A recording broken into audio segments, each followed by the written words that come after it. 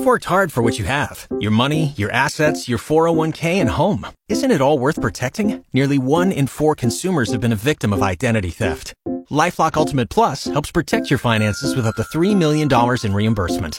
LifeLock alerts you to identity threats you might miss. And if your identity is stolen, your dedicated U.S.-based restoration specialist will work to fix it. Let LifeLock help protect what you've worked so hard for. Save 25% off your first year on LifeLock Ultimate Plus at LifeLock.com/aware. Terms apply. The Fan. As far back as I can remember, I always wanted to be a gangster.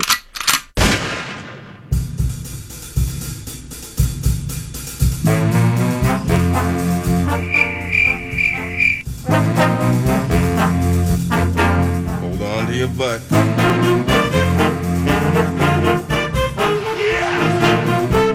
Football Feast. PA in charge. Football Feast. Hardcore football. Time for 2 more.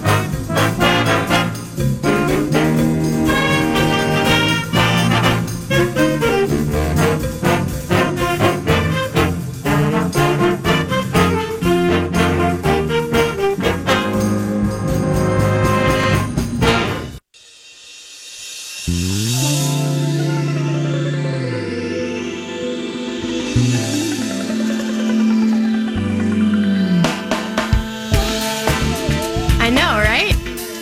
Football Feast. PA and Charge. Thinking of those days gone by now. So music in the air. I know, right? Life was good then it had meaning. What a nerd. We danced without a care. I know, right? There I met you. Hey, what's up now? 902 FM 100.3 KFAN. And from the Bryan Heating and Cooling Studios, it is now post time for the Friday Football Feast. The co-host is Paul Charchian from fanball.com, and I'm Paul Allen, footballing the first hour of the presentation.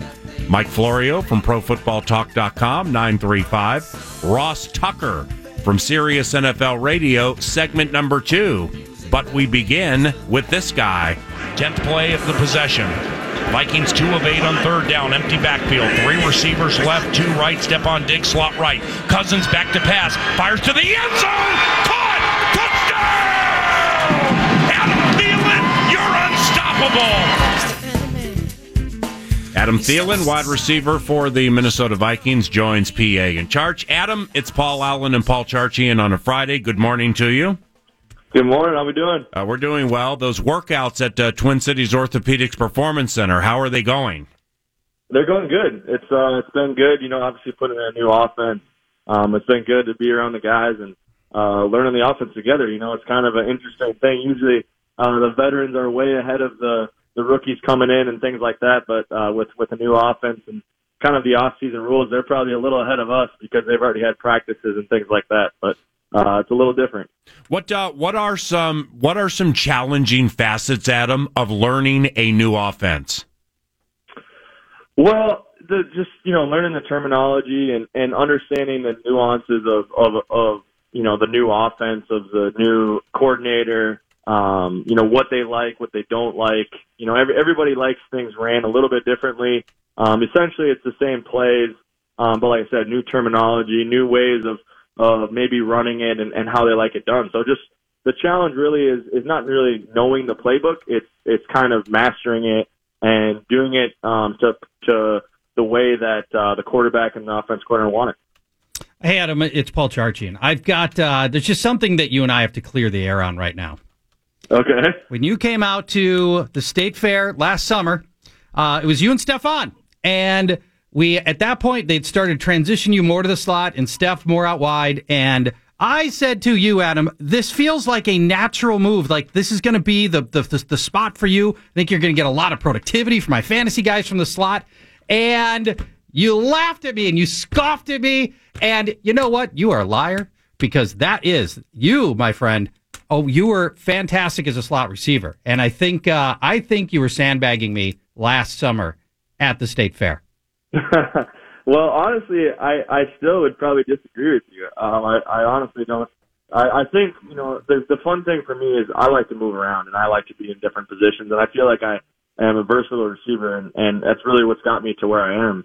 And honestly, I probably feel more comfortable outside, and I like it more. But like I said, I'm willing to do whatever it takes to help this team win and to move the ball. So, but I think I still got to disagree with you. I think I'm better off being outside. You get to know your position more than me. I'll admit that. When you're running from the slot, it's different though, right? In that you're in the middle of the field, and it's more congested, right? So you've got to kind of keep your head in a swivel a little bit. But also, you take 3 steps forward. You can go hard left. You can go hard right. You can, it really is. I think it really is very much a different position because of the route tree and a lot of other reasons when you're playing the slot than when you're playing outside. Yeah, for sure. There's so many things that lead into just the differences, but I feel like you're not really you're not able to play the game within the game as much. And what I mean by that is when you're outside, you're pretty much going against the same guy every single time. Yeah. Where you can kind of set things up, you can do different things, which that's what I really like about playing outside. And you can run deep, you can run short, you can run in, you can run out. And when you're in the slot, you're going against a new guy pretty much every time. You might be against a linebacker, you might be against a zone, you might be against a nickel, you might be against a corner over. There's just so many different guys you're playing, and you can't really set things up because it's a new guy. And you really don't have the ability to go catch deep balls. You don't have the ability to, run routes per se. You're more just kind of finding spots and zones, and sometimes you get some man coverage in there, but yeah, it's just a totally different position. When you're playing outside and you're seeing the same guy for most or much of the game, do you like trying to get in his head? Do you do that? Do you do the mental stuff at all, or just let your game get in his head? Have you ever seen, do you like that ongoing game-long matchup with one guy? I do. I love that. I don't think it's necessarily a mental thing, like getting in his head or things like that, but it's more just setting things up, making things look the exact same. Just keeping his head on a swivel throughout the whole game, making pretty much every time you come off the ball, it looks exactly the same. So he's kind of thinking, well, shoot, I don't know what the heck he's got going on. So, because those guys are smart. If you do something a little different, they kind of figure out what you're going to do by how you line up. If you're a tighter split, if you're a wider split, how you come off the ball. So, for me, it's kind of fun to be able to just line up in the same spot every time, and you can run everything out of that same split. And, like I said, make everything look the same. Have you ever broken a guy? Have you ever had some cornerback where you just put him on such a bad game by the end of it? You can see there's a look on his face or the way he's carrying himself, and you've just beaten him. I think I probably have, but it's probably happened to me for the cornerback too. So it goes both ways. Guys have gotten me good enough where I'm like, what the heck is going on? But yeah, it's one of those. Every game is different. They especially when you're playing well, there's nothing they want to do than to hold you from getting 100 yards or catching a lot of balls. So your matchups get tougher each week. Adam Thielen is one of the best receivers in the NFL. He plays for the Minnesota Vikings. He's on the 9 to Noon radio show. Parents, listen closely, specifically parents with kids into football. Adam has football camps June 8th and 9th, part of the Thielen Foundation Youth Football Camp program. They are at Twin Cities Orthopedics Performance Center in Eagan. Saturday, June 8th, kids 14 to 18 and skill position players only. June 9th is for ages 6 to 13, and you can learn more at thielenfoundation.org. Adam, let's begin with Saturday, June 8th, and skill position players only. What happens there? Yeah, I'm actually really excited about this. This is the first year we're doing this. It's our elite camp. It's going to be for, like you said, skill positions, and it's going to be really focused on teaching the game of football. And, I've done camps in the past, and it's great to have the younger kids and to have them kind of doing everything.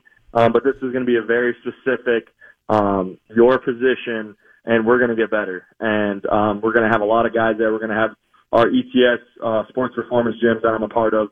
We're going to kind of have them helping me run it with maybe some guys from around the league that can help me teach specific positions. Wow. And we're just really excited about it because we're really going to dive in to specifics and helping guys really get better at their positions and helping them on Friday nights when they play during the season with their team. So really excited about that. And another thing too, we have our ETS family's growing, and we're going to have a location in Chanhassen soon, so go check that out as well. All right, Adam, say I'm a junior in high school, and June 8th, I'm at TCO Performance Center for the Elite Skills Camp.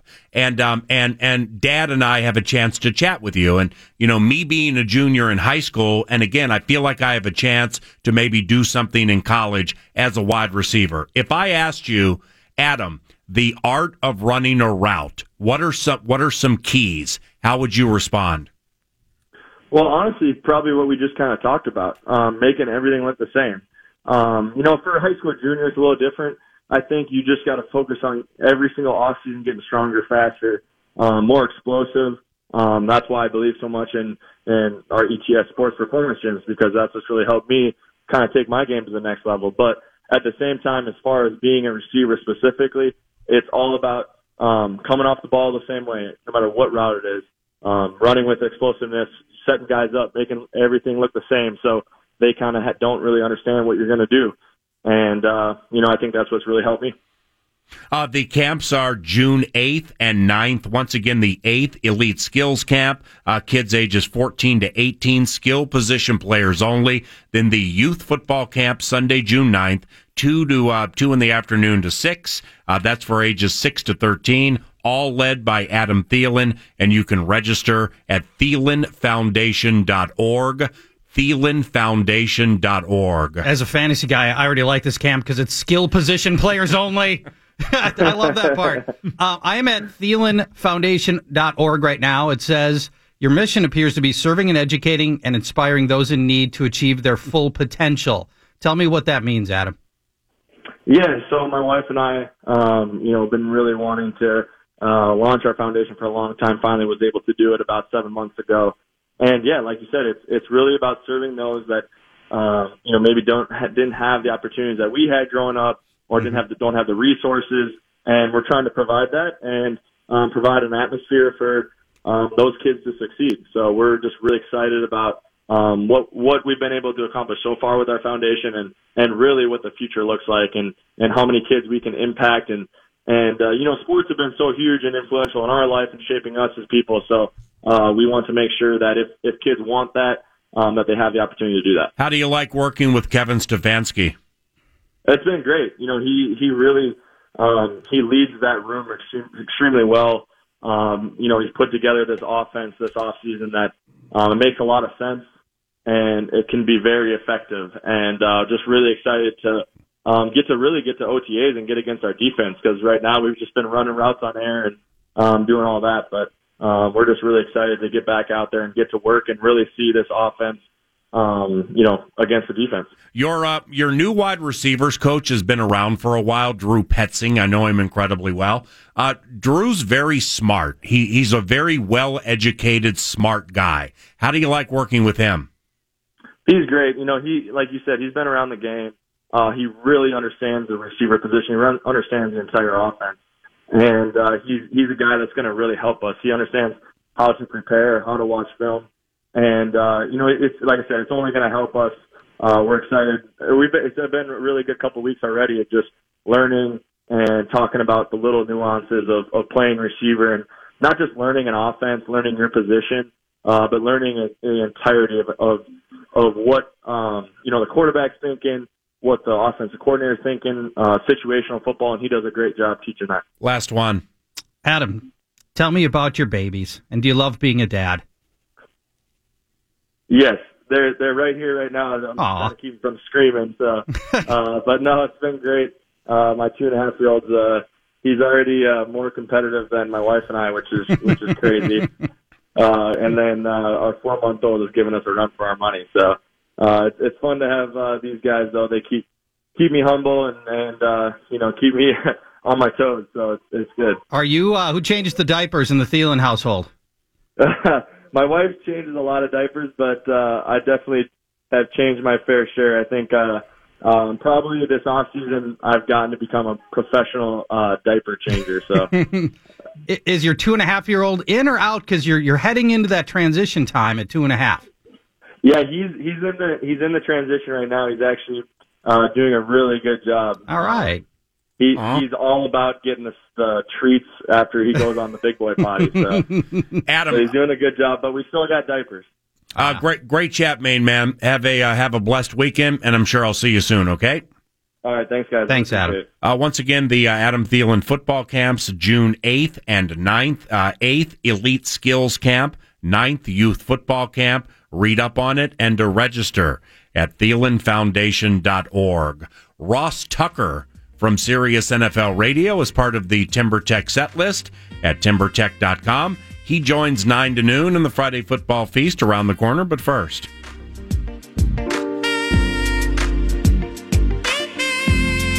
It is indeed a national cash contest, a new opportunity every hour to win $1,000 and put $1,000 in your hand. This hour's keyword is Java. Text Java to 200-200.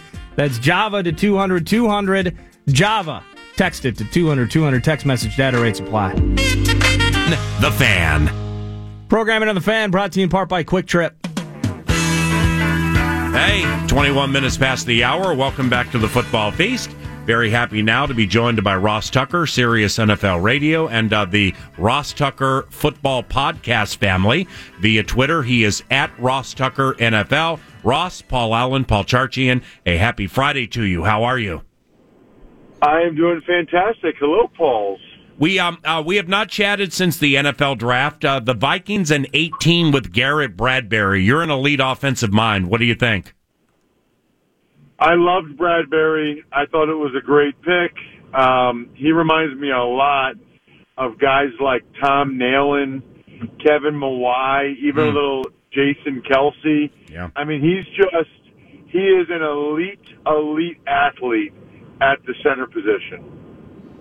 And at center you need to be sneaky athletic, right? I think, Ross, there's a lot of people that just expect that you hike a ball and you just mow into people.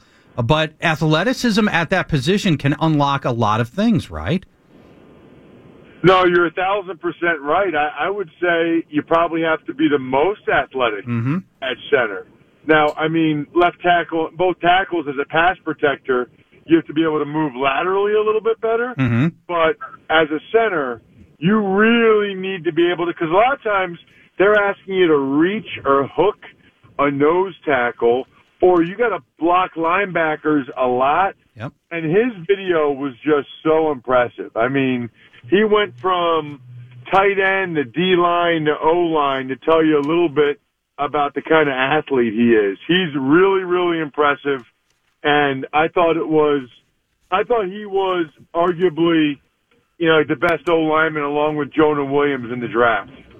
We see it that way too here. Where he was, you don't often see a team's draft party go electric when you take a center, but that's what happened with the Vikings at 18. Let me, when people follow Ross Tucker NFL on Twitter, here's the kind of tweets you're going to get. And I loved this yesterday, Ross. Adam Gase got the GM fired, alienated the team's best offensive player, became the only coach with the GM title, brought the circus back to town, and traded a starting linebacker for peanuts, all within 10 hours. Unbelievable tweet. And Ross, what do you make of what happened with the Jets yesterday? I think it's the Jets. I mean, it's textbook Jets. One of my favorites was the owner saying that, he really wants a strategic thinker as a GM. I would have loved to have been on that conference call and said, you know what you guys really need? You need a strategic thinker as an owner. Because you literally just gave Todd Bowles and Maccagnan extensions at the end of 2017 season. And through the 2020 year, by the way. And then you go ahead and you fire Bowles after 1 year. And then you fire Maccagnan 5 months later. After you let Maccagnan hire Adam Gase as head coach, and then go ahead and spend all that money, $200 million in free agency, and run the draft, then you fire him and name the head coach that nobody wanted, the interim GM. I'm kind of feeling like maybe the Jets need an owner who's a little bit more of a planner and has a little bit more of a coherent strategy and semblance of logic about how to run an organization. That's kind of what I think the Jets need. It feels like Adam Gase orchestrated this from the outside. Do you have any reason to believe that it isn't that way? No, of course he did. Okay. I mean, of course he did. That's what makes it funny. I mean, the best part about it to me is that they wanted to hire Matt Rule, right? Maccagnan wanted to hire Matt Rule from Baylor, but they wanted to dictate some of his assistant coaches. Mm-hmm. And Baylor, nah, I'm only going to get one shot at this. I want my dudes. Okay. So they're like, okay, fine, we're not going to hire you then. We'll get Gase. Hey, Gase, are you okay with us giving you some assistants like Greg Williams as your DC? And Gase is like, yeah, no problem, pal. Let's do it. And then 4 months later, he goes behind the scenes and gets Maccagnan fired. I mean, if Maccagnan just let Matt Rule bring the guys Matt Rule wanted to bring, Maccagnan's still the GM of the Jets. It's like Game of Thrones. It is. I would have loved to have seen the look on Gase's face when he said, "Hey, no problem, Mike. I'll be whoever I'll bring whoever you want as an assistant coach. No problem." I mean, because and then it's and the best too was the owner saying, he fires Maccagnan and they say, "Well, were you not happy with his off-season moves?" He's like, "No, I loved all his moves. I loved hiring Gase. I loved free agency. I loved the draft." It's like, okay, then why are you firing him? Yeah. Well, I just think, and was there a power struggle with Adam Gase? No, not at all. Who's the GM? Oh, Adam Gase is going to be the interim GM. Like, I mean, you can't make this stuff up if you try. You really can't. Hey, Ross. There's no reason. Yeah. With the other New York team, the Giants, is the quarterback spot Eli Manning's for sure, or could he get beat for the job by Daniel Jones? I think that they'll let Eli be in there if the Giants are winning and he's playing well. As soon as he struggles at all, I think they'll move on from him. I think that they felt like they didn't have a guy that they could move on from Eli for. And now they do. And by the way, I wrote about Daniel Jones in my column this week for The Athletic. All of the vitriol and the animosity towards that kid and that pick is comical to me. I mean, it's the worst pick ever. It's, oh my gosh, the Giants have no clue. Any guy that says that, I go, cool. What Duke game did you watch last year? Like, I didn't watch, but I heard the other people say what? Say that when Duke plays Clemson, those are not the same human beings. That Duke hasn't had a single player drafted since 2015, and a lot of those ACC schools have like 6 guys a year.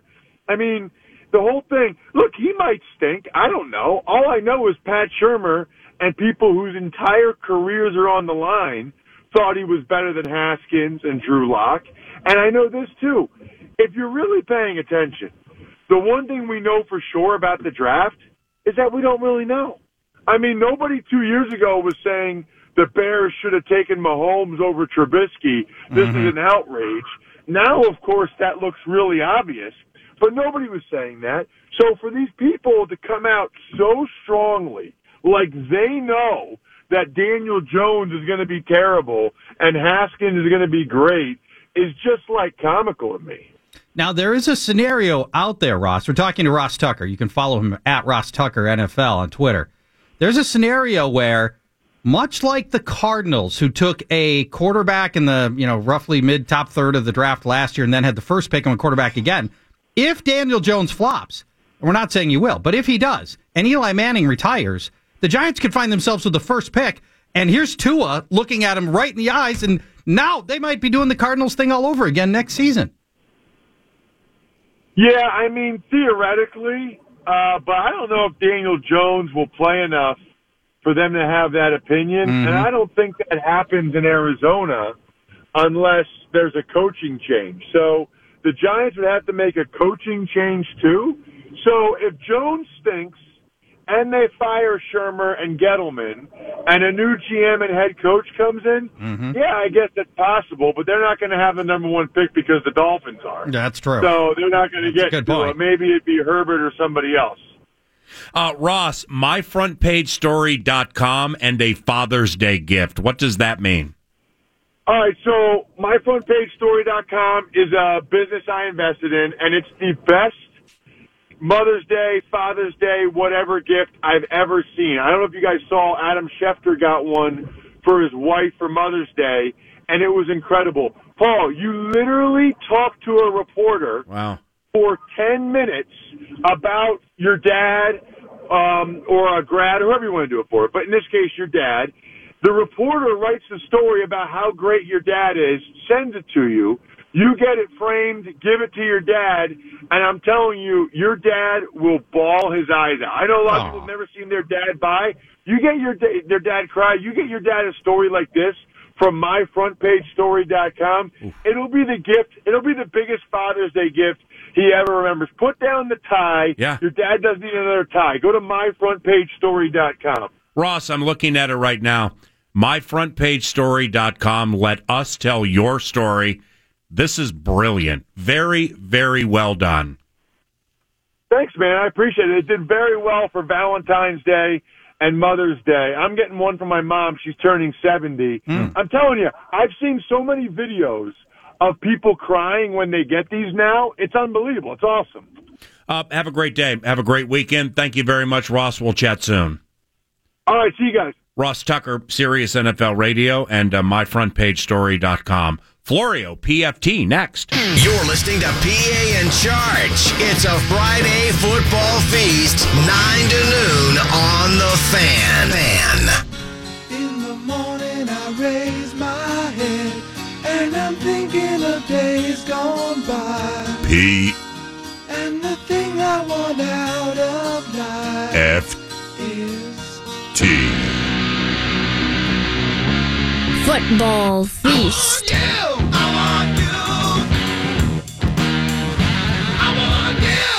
Mike Florio, ProFootballTalk.com, at ProFootballTalk via Twitter, and NBC Sports Radio each and every weekday. There's also the PFTPM podcast. You can learn more about that at ProFootballTalk via Twitter. Michael, does the Preakness Stakes make the televisions in the barn tomorrow? I guess I have to say yes because it's an NBC event. So yes. Right. Maybe. Yeah, so hockey, I mean, like Sharks, Blues, absolutely. Bruins and Carolina Hurricanes, NBC Sports Network, absolutely, right? Absolutely. In West Virginia, do they even know what a hockey puck looks like? Why would you do? Why are we going to go there, Charge? Yeah, West Virginia not known as a hockey hotbed. Right. Well, it's not a hockey hotbed, but we do have minor league hockey teams. There are hockey programs at West Virginia University. There's a hockey rink. When I grew up back in the 70s, there was a skating rink at Wheeling Park in Wheeling, West Virginia, and they would have hockey games like at all odd hours of the night because, you know, they didn't want to cut into the available rink time for the people who would pay to show up. Is that how it works everywhere? Do they have like ridiculous like 2 a.m. hockey games for youth hockey? Well, wait, so it's early. They get the 5 a.m. ice time. Wait, so you've lived in West Virginia all of your life? Almost all of my life. What's wrong? Okay. Hey, guys, listen. Yeah. I got other things to do. I mean, I'm not going to take abuse on behalf of the state that I grew up in. I don't know why you guys even think it's funny. What's so funny about making fun of West Virginia? I'm not, listen. Yeah. I'm not, this isn't a bit. You pissed me off. Why? So let's talk football or let's end this. Why did the Jets fire their GM at this stage of the equation? Well, look, I don't think they were ready to fire him after the season ended. I think that the chairman/CEO, Christopher Johnson, the brother of owner Woody Johnson, because Woody is currently the ambassador to the Court of St. James, which is a fancy way of saying he's the ambassador to the UK. Christopher Johnson wanted to wait and see and monitor, and I just think that we're talking about two distinct personalities. Mike Maccagnan, very laid back, very non-type A, very slow to make decisions, kind of wishy-washy. That was one of the reports out there from Brian Costello of the New York Post. Adam Gase, the head coach, type A, double positive personality. And they just weren't clicking, and Christopher Johnson realized they weren't clicking. So the hay's in the barn for the 2019 roster. Yes, there'll be tweaks as we get closer and closer to week one, and decisions will have to be made about who the final 53 will be. But the end result is Adam Gase, who has never even coached a game for the Jets, who had a losing record in 3 seasons as the Dolphins head coach, he's now in charge. He's the interim GM. I can't think of a time when a GM was fired and the coach was made the interim GM.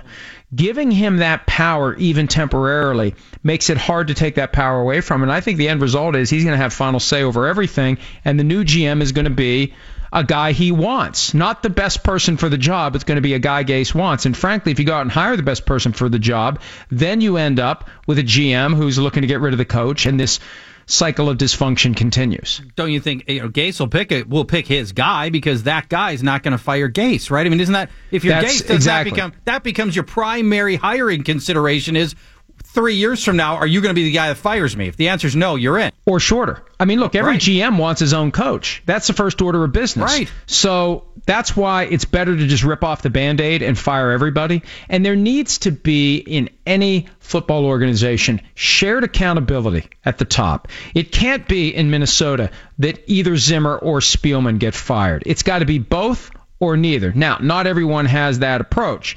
And some owners will implement a half measure where they blame one guy or the other. But when you foster an environment like that, you're inviting dysfunction, because what happens when things start to go sideways? Coach blames the GM. GM blames the coach. Coach is standing on the sidelines looking up at the luxury suite, seeing the GM there with the owner, thinking, what's that son of a saying about me? It's better to have them fused at the hip. They both succeed or they both fail. And if they both fail, they both get fired. Now, I think that's what's going to be the end result here. If you let Gase hire his guy, and at this point, that's the best move. Let Gase hire his guy, make them equally accountable. If it fails, start from scratch. If it succeeds, then crack the champagne. Any surprise, Michael, with the developments in the Robert Kraft case?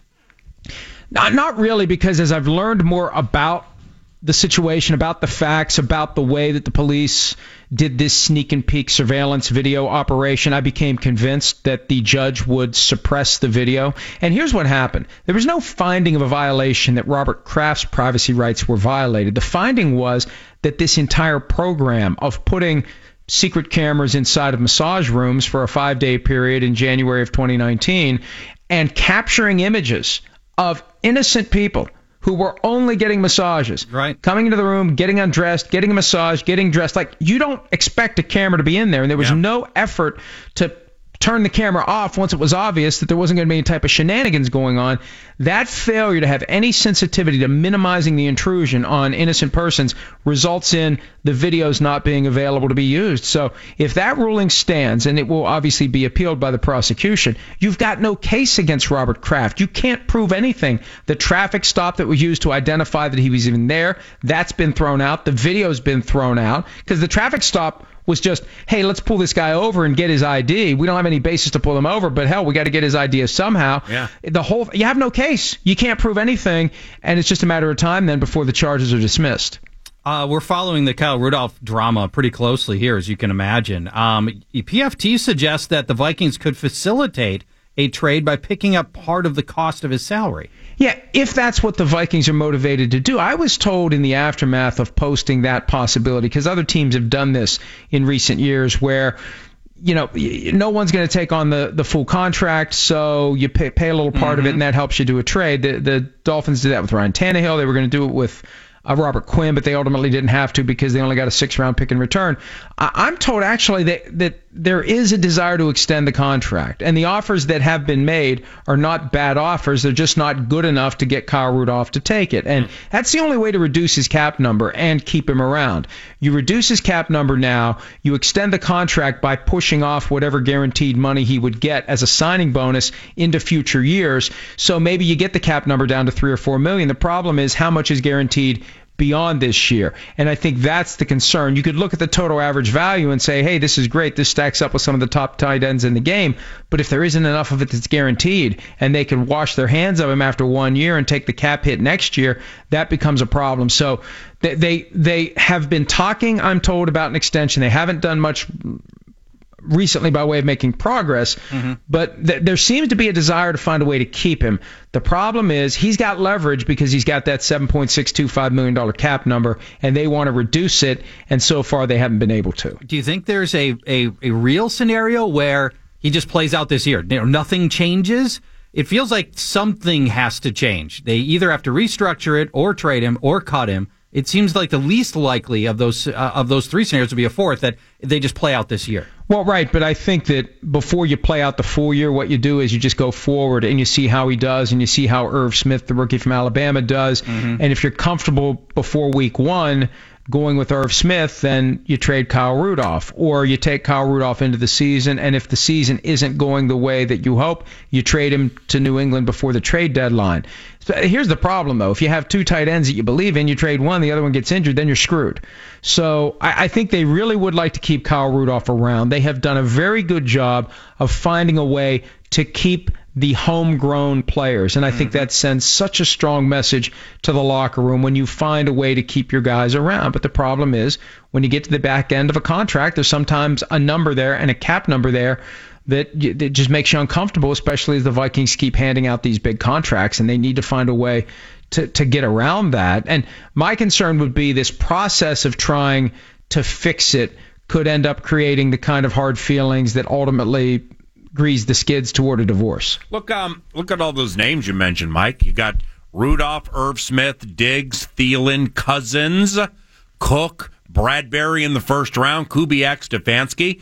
Our offense over here is an embarrassment of riches. Yeah, well, but let's just go win football games, right? Yeah. Pretty good, pretty deep offense, I would say, Mike. Well, we'll see. We'll see how they do. We'll see how they do, right? Do you? If I told you my scenario about what happens if this year doesn't go well, I just can't get you going today. I am. I'm gonna get you going. Okay. I think that the Vikings and the 49ers are kind of joined at the hip here, because if Jimmy Garoppolo doesn't deliver this year, and I haven't written this yet at PFT, I have it in draft, I haven't finished it yet. Okay. But if Jimmy Garoppolo does not fulfill the promise that was embedded in that contract that he signed, that big contract last year, it will be very easy for them to walk away from him after this season. Yeah. And then and it would be like a cap charge of $4.2 million to move forward. And then they trade for the final year of the Kirk Cousins contract, and Kyle Shanahan and Kirk Cousins are reunited. Whoa, holy cow. That definitely is enterprising. There's no doubt about that, Michael. I mean, it would depend upon the 49ers not being happy with Garoppolo and the Vikings not being happy with Cousins. Because here's the thing.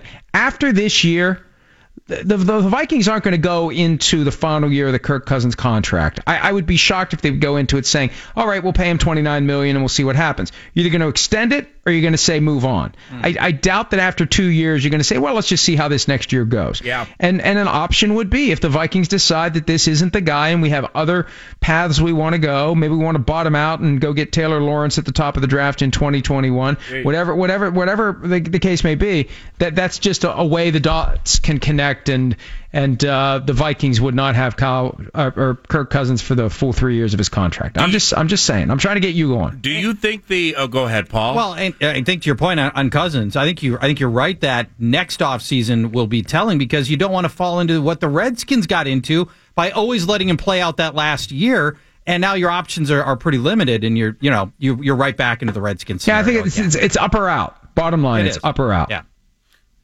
So time for two more. Do you think the NFL should consider a draft lottery? Yes. Why? Well, because as it stands, and there's been a lot of talk about Jeopardy James and how he has broken the code on Jeopardy, and he's and how that could translate to sports. And let me tell you, if I were cracking the code on the NFL and I owned a team, now you can't be an employee, because based upon how bad the team is, you may get fired. But I would have a running tally that would be determined by high-level algorithms as to what my percentage chance of making the playoffs is after week 1, week 2, week 3, week 4. And there would be a minimum that if I fell below that, I don't have to be mathematically eliminated, because I think that takes too long. Right. There's a point where your internal advanced statistics and analytics would tell you, all right, I'm currently below X percent. Once I get below that, that's when all the starters get benched. That's when all the backups are put on the field. I'll tell the media that what I'm doing is evaluating these young players for the purposes of what we're going to do next year. And then I would hope to lose every game possible, because the more you lose, the higher you climb. That's the great disconnect that the NFL doesn't want us to pay attention to, because it's all integrity of the game and win every game. And then when the season ends, hooray, you got the first overall pick. Well, how did you get it? Well, we lost a bunch of games. And it's like no one's ever allowed to say that, hey, it's good to lose games. It's good to be bad. There's a certain point where it's great to be bad, and your incentive on a year-to-year basis is to be as bad as you can be once you dip below that percentage, whatever that percentage is, 10%, 8%, 2%, whatever. That's when you say, time to tank. And I think the NFL doesn't do a draft lottery because merely having one legitimizes this concept of tanking. I think the NFL is so obsessed with making us all believe that every team wants to win every game that it plays that it doesn't even want to, because you have to weight the balls for the team that finish. Yeah, I don't like the idea of giving the team that finishes worst in the standings the most chances to win the first overall pick, because that legitimizes tanking. My proposal is a lottery where you got 20 teams, the non-playoff teams, they all have an equal chance to get the first overall pick in the draft. Then you would never have a temptation to tank. It would never be an issue. There would never be a benefit. If you don't make the playoffs, you have an equal chance of getting the first overall pick and every pick after that. And you're going to try to make the playoffs. There's going to be nobody who goes into Week 17 saying, well, if we make the playoffs, we're probably not going to win the Super Bowl, so let's go ahead and not make the playoffs, and then we have a 1 in 20 chance of getting the first overall pick. I don't think anybody in their right mind is going to do that. So my idea gets rid of tanking. The draft lottery, as the NBA does it, legitimizes tanking, and I think that's why the NFL won't even connect the two, because from a business standpoint, from an analytics standpoint, from a crack the code standpoint, there definitely is an incentive to tank in the NFL. All right, final one. Patrick Peterson suspended 6 games for PEDs, including, from what I understand, 2 games for a masking agent. And then he's got the balls to go to the team and say that they want to restructure his deal? Oh, jeez. Well, at least that part of it isn't cheating. It is legitimate to move money from salary to bonus, so the salary you lose during your suspension isn't as significant. The Patriots did that with Tom Brady 3 years ago when he served his Deflategate suspension. But here's this is what's amazing to me, and if you haven't seen the video, I think ESPN.com has it. Patrick Peterson talking to reporters last night. There's no remorse there, none. And look. The guy not only was cheating, he was cheating in such an ineffective way that his masking agent, think about this. He took a PED, and he knew he was taking a PED, because why do you need a masking agent if you're not taking a PED? His masking agent was so ineffective that it failed to mask the PED, and it failed to mask itself. It's like an episode of Fargo.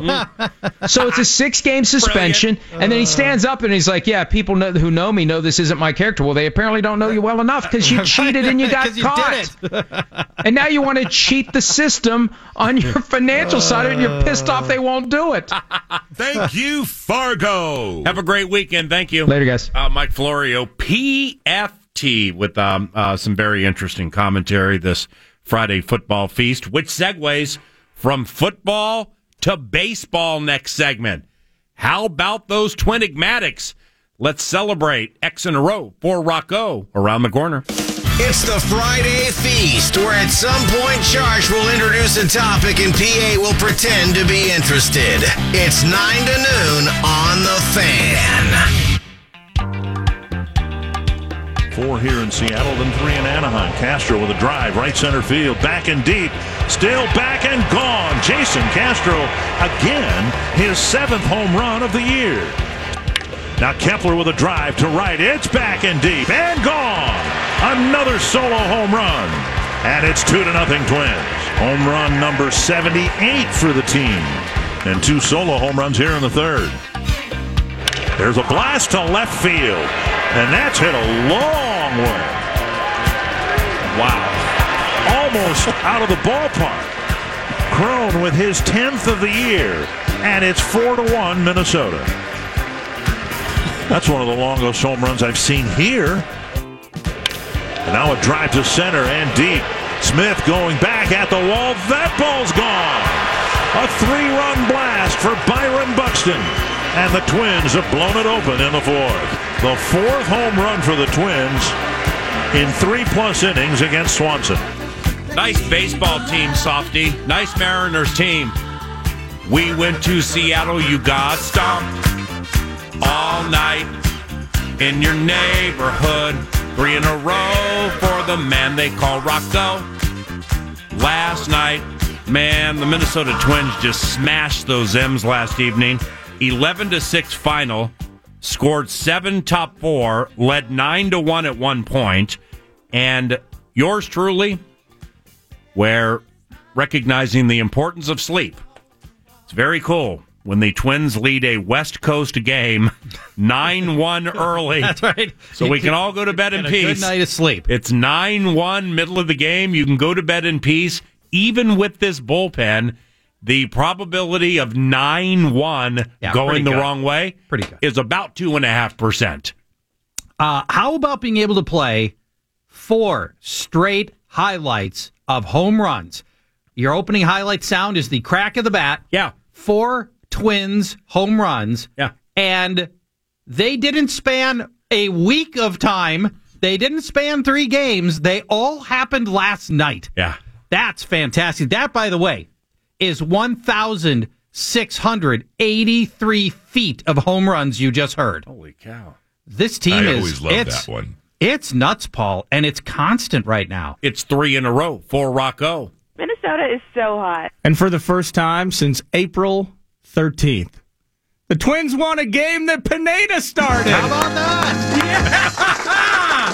Yeah! Michael Pineda is back. Michael Pineda. This was, he's hyper and excitable because, like, yours truly with whatever nerdery, when it comes to Game of Thrones, coming up with takes that generally don't work, but being really into it. One thing I've laid on this week, and I've mentioned it like 4 times, the Twins had lost games, 5 consecutive games started by Michael Pineda. Mm-hmm. During said quintet, Pineda had permitted 21 earned runs. But also during said quintet, where Monday I began dubbing him Michael the Martyr. They were averaging 2.5 runs per game during his last 5 starts. They must be at like 5.5 for everybody else. So with ever impressionable Nordo, the way I set it up very early in the Monday presentation, Pineda, L, this is going wrong. But wait, is he Michael the Martyr? Because when he pitches, they only score 2.5 runs. Yeah. Well, they gave him 1 million last night, and in kind of common thread Twins-like fashion, we win 11-6. Pineda, they win a game started by Pineda. Buxton looks like one of the better in the game. Sano comes back, goes 2 of 5, looks sharp. Polanco is still I mean, the whole bit's fantastic. Mm-hmm. But you're winning by 1 million runs. You put Tyler Duffy in 2 innings, gives up 3 runs. It's like you're not going to lose, but because the much maligned bullpen is such a past, current, and foreshadowing talker. When you come into the game, main man, can you just get out alive? Not go 2 innings, give up 3 runs. You know what I mean? Well, yeah. I mean, this is at some point they're going to have to address it, right? I mean, you can only go so long with it the way it is. Now they still have, I don't know, 6 weeks before the trade deadline or something. But right. At some point they're going to have to address that, Paul. Pineda, by the way, 16 swinging strikes last night. Good God. Yeah, that's excellent for him. You do the Friday football feast and Aaron Kleeman shows up. Are you familiar with barrels? Barrels? Barrels. Of bats? Of bats. Yeah. This is the barrel stat. Are you familiar with the barrel stat? No, I'm not. So let me bring you up to speed on the barrel stat. And when sports wagering is legal in the state of Minnesota, if it helps Nordo and I hit an over-under on Colorado-Atlanta first 5 innings, we'll be into barrel stats. Until then, lead the way. Too bad. Here's your barrel stat. If the barrels are when the ball is hit with optimum exit velocity and launch angle, excellent exit velocity and launch angle. When those 2 things come together, the stat guys call it a barrel. The Twins lead the league in barrels. Again, those are hits with optimum exit velocity and launch angle by 15 more barrels than the next closest team. Can you repeat the part of this stuff where you said all about the things? Nordo, about 2:30 yesterday in the afternoon, what was your launch angle? Barrel stats. Barrels. So get to know the barrels. Pineda with the victory dropped. He dropped his earned run average to 5.55. I always love that one. So indeed, it is heading in the right direction. So here we are. Yeah, now you buried the lead. What? Buxton's the lead. You think so? Buxton's the A topic for this team right now.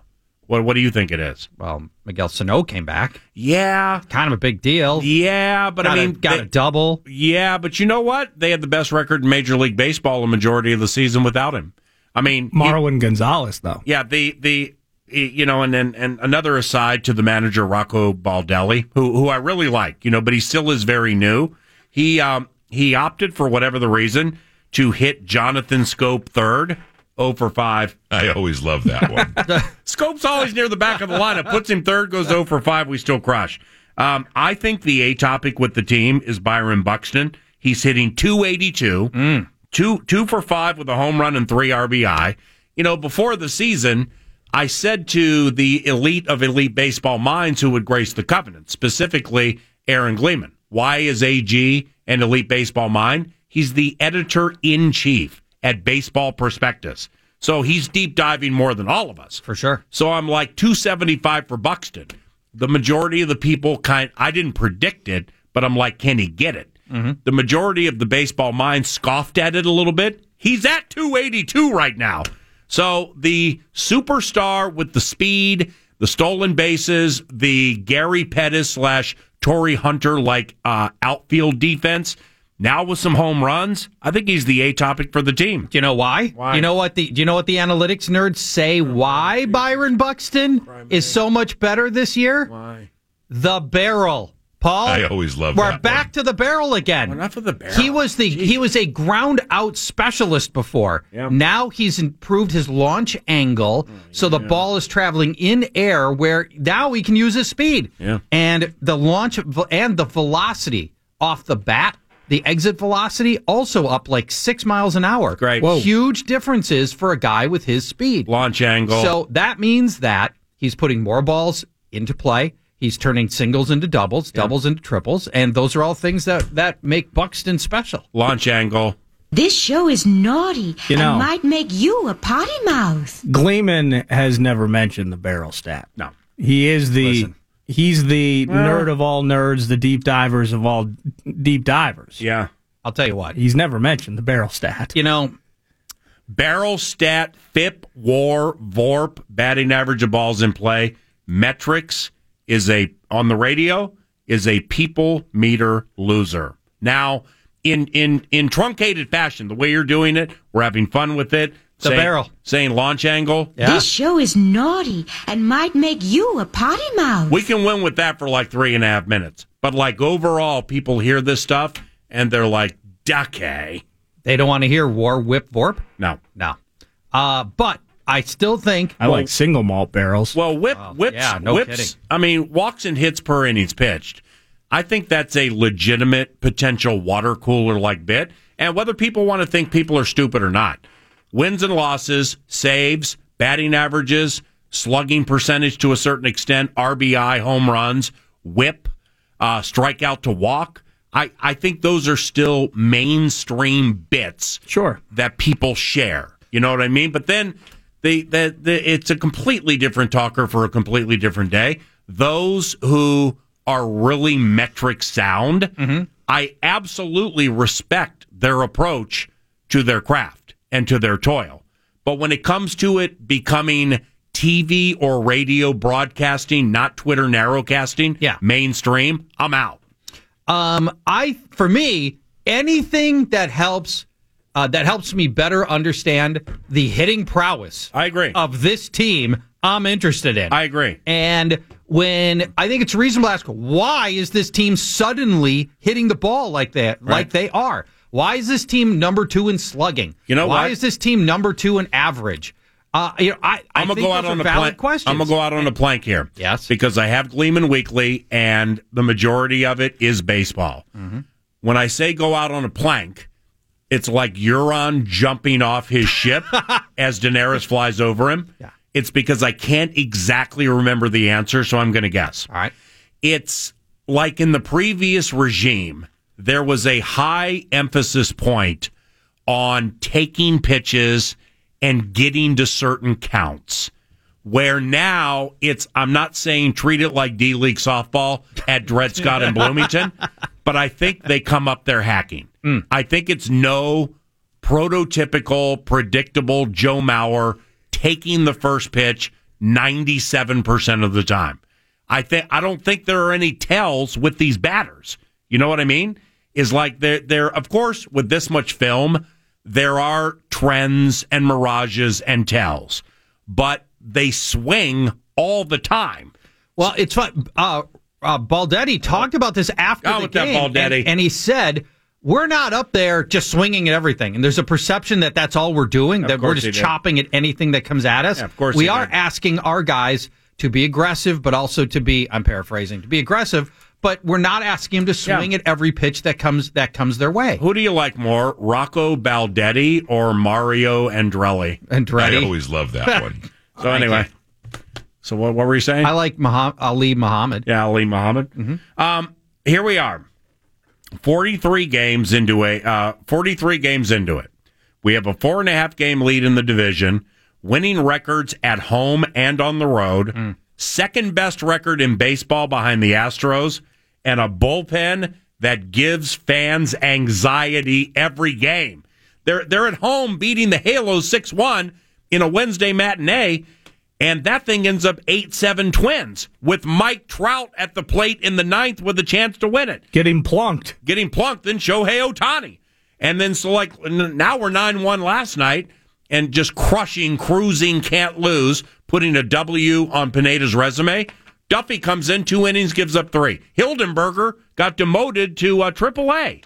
So I don't know how they do it, when they do it, but it is clear that something needs to be done with a facet of the bullpen to give this team a chance, seriously, if it stays healthy and hot, to have a chip chair and a chance for the American League Championship Series. I'm not kidding you. Don't at me. Every game is now the long play, Paul. You're not watching for 3 innings. You're not watching for 7 innings. You're now watching for 9 innings because the ends of the games are up in the air both ways. If the Twins are behind, they can come back. Yeah. If the Twins have a lead, their bullpen can blow it.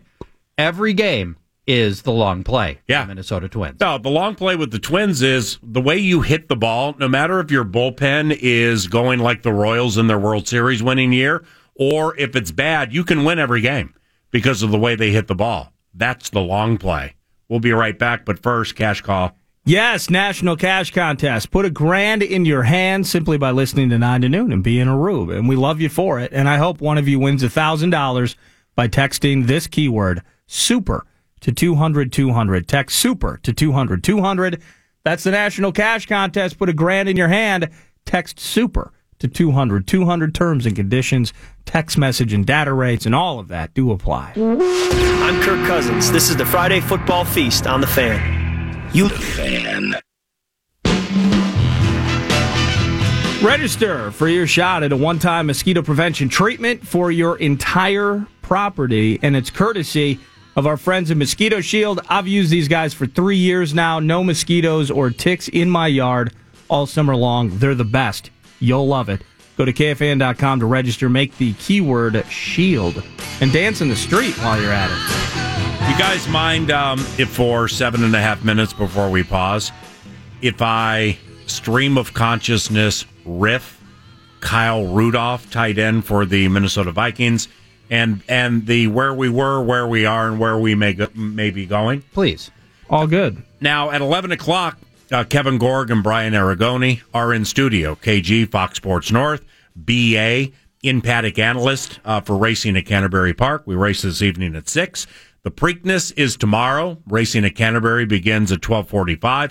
At 11, KG and BA in studio, where we will slow roll the Preakness, peek back at the Derby. Second segment, the quintet each will select horses we believe will win, and offer up some betting strategies.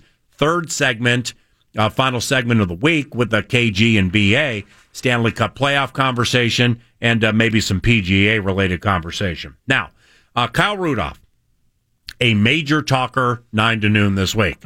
Such an off-season Vikings talker. We actually took phone calls earlier in the week. Wow. And got a lot. A bunch. Yeah. I'm a little surprised. Well, it's because Kyle's been here 9 years. He's very well liked. Yeah. And quite honestly, he has had, and sometimes you need to remind people this, he's had a very accomplished career as a tight end for the Minnesota Vikings. Yeah. He has the most touchdowns in the history of Vikings football for tight ends. There's only one negative thing that anyone will ever say about Kyle. Why? And that he doesn't break tackles. Right. It's the same thing every single time. Yeah. 10 positives, and there's that one thing that those that don't like him will always come back to. The yak is not ideal. Here's the stream of consciousness bit. Elite football minds within my covenant. Can I get a witness? Paul Charchian and Miko Nordo. Have you heard of a man named Charlie Weiss? Yes. Charlie Weiss, former Super Bowl winning offensive coordinator, New England Football Patriots. Head coach, Notre Dame Fighting Irish. Indeed. Okay? So they're probably still paying him, by the way, for that. They might be. I'm listening to, as I am wont to do, because on NFL radio, he has become probably my second favorite bit to listen to behind Pat Kerwin. All right, Charlie is old school. Charlie gets the National Football League from many different angles. So recently, Charlie was deep diving Kyle Rudolph. Okay. And he and the host were talking about, here's the report with Kyle Rudolph paraphrasing, telling Sid Hartman, Star Tribune, not taking a pay cut too young. A week ago, NFL Network guy Ian Rappaport had a tweet saying Vikings tried to extend him, didn't work out. Trade seems to be imminent. Looks like they're going to trade him, something like that. So we have wide-ranging Rudolph-related talkers now. All right, you with me on that? Yep. So I'm not going to go completely down the road on what the Super Bowl winning offensive coordinator, former head coach at Notre Dame, Charlie Weiss, had to say, statistically laying it out. It's like, I don't know Rudolph's barrel stats for what he's done all of his career. All right. There are two things that resonated with me from this Super Bowl winning offensive coordinator. First, quite honestly, and maybe it's because maybe he's playing the sentimental card here, Notre Dame ties, knows Kyle, and maybe he's pulling for Kyle. But Charlie seriously made it sound like the Vikings are dumb if they do not extend to Kyle Rudolph.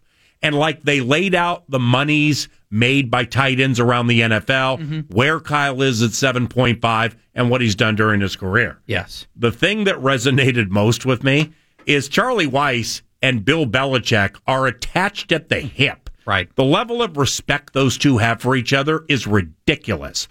And paraphrasing Coach Weiss, here's how he put it. Belichick looks for, with a tight end or a receiver, durability and catchability. Do you stay on the field and can you catch the ball? And then he teaches and works on the rest.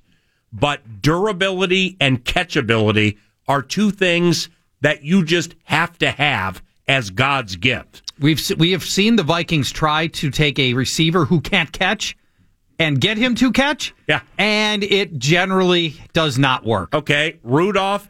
So Charlie in passing was like, if you look at it the way Bill looks at it, you need to be durable and you need to catch the football. Right. Kyle Rudolph has not missed a game since 2014. And correct me if I'm wrong, he catches everything thrown his way. And I'm like, holy cow. In a roundabout way, is he verbally sliding into my DMs saying, go ahead and misstep here, boys, because Belichick is on the prowl? Well, I mean, it could suggest that is a team that has tight end need. Patriots do. Needless to say, Rob Gronkowski's gone. A lot of people thought they'd address tight end in the draft. They really didn't. They have Austin Seferian-Jenkins. Yeah, it's diseased. That's it. Yeah. And it's not, they've got a whole offseason to formulate an offense that doesn't use a tight end. Bill's waiting for him to get cut. That's what he's doing. Maybe. I mean, it's Bill Belichick. There's a long play, copyright you. He's salivating. There's a long play somewhere in here where he's looking to cap. I mean, the Vikings, Spielman unearthed a cornerback from Tennessee within the last 5 years named Justin Coleman. Okay? College free agent, watched him all training camp, liked him, didn't love him, ended up on the practice squad. Belichick plucked him off the practice squad, made him active. He was their starting nickel in the Super Bowl within 2 years of coming into the league. Ended up with Seattle, got a pick six against the Vikings last year, or a fumble recovery touchdown. Yeah, fumble recovery touchdown, and just got paid $1 zillion by the Lions. That's the Belichick long play. There could be, if you want to get really conspiratorial, and I don't know that this is the case, but I'll throw it out there. Other teams can't talk to Kyle Rudolph directly, right? But they have people that could talk to Kyle's agent and start sowing some discontent with Kyle Rudolph. Boy, Kyle, if you were on the free agent market, we think you'd be worth $10 million a year were you a free agent. Yeah. And so you start planting some seeds if you're Belichick, right? And you're the Patriots. And that puts the Vikings in a bind because the Vikings are trying to get him to take a pay cut, and the Patriots are trying to get the Vikings to just release him outright, or be in such a jam with him that they're giving him away. And that there could be some behind the scenes shenanigans that the Patriots or another team that are interested in Rudolph are doing to squeeze the Vikings right now. I in no way am disrespecting everything that goes into the process. Breaking down the all-22, the analytics, the barrel stats, everything involved with formulating opinions that lead you to giving contracts at certain years, certain signing bonus numbers, or certain yearly numbers. You with me on this? Yes. But sometimes there is paralysis by overanalysis. And that's not necessarily strictly with this, but old school Charlie Weiss, when he was laying it out and I was hearing it, he's like, are you durable and can you catch? Yeah. And Rudolph never drops passes, ever. The only time I ever remember Rudolph dropping a pass, back right of the end zone. I was just going to say. At Oakland. 2015. And he was wide open, and copyright Pete Bursich, had it been a spear, he would have died. That's like the only time I remember him dropping a pass. Yeah. So Belichick's looking at the situation being probably like, hasn't missed a game since 2014, catches everything. Now, okay, so when it comes to being an inline blocking tight end, not great. Great, let's not use him there. Okay, his yards after catch never have been great. All right, well, let's put him in a position so that he catches it from 0 to 20 yards every time in the red zone, and we're not reliant on Yak. Yeah. And let's find a way to put 14 touchdowns on him in situations like this. Why? Because he's durable and he catches everything.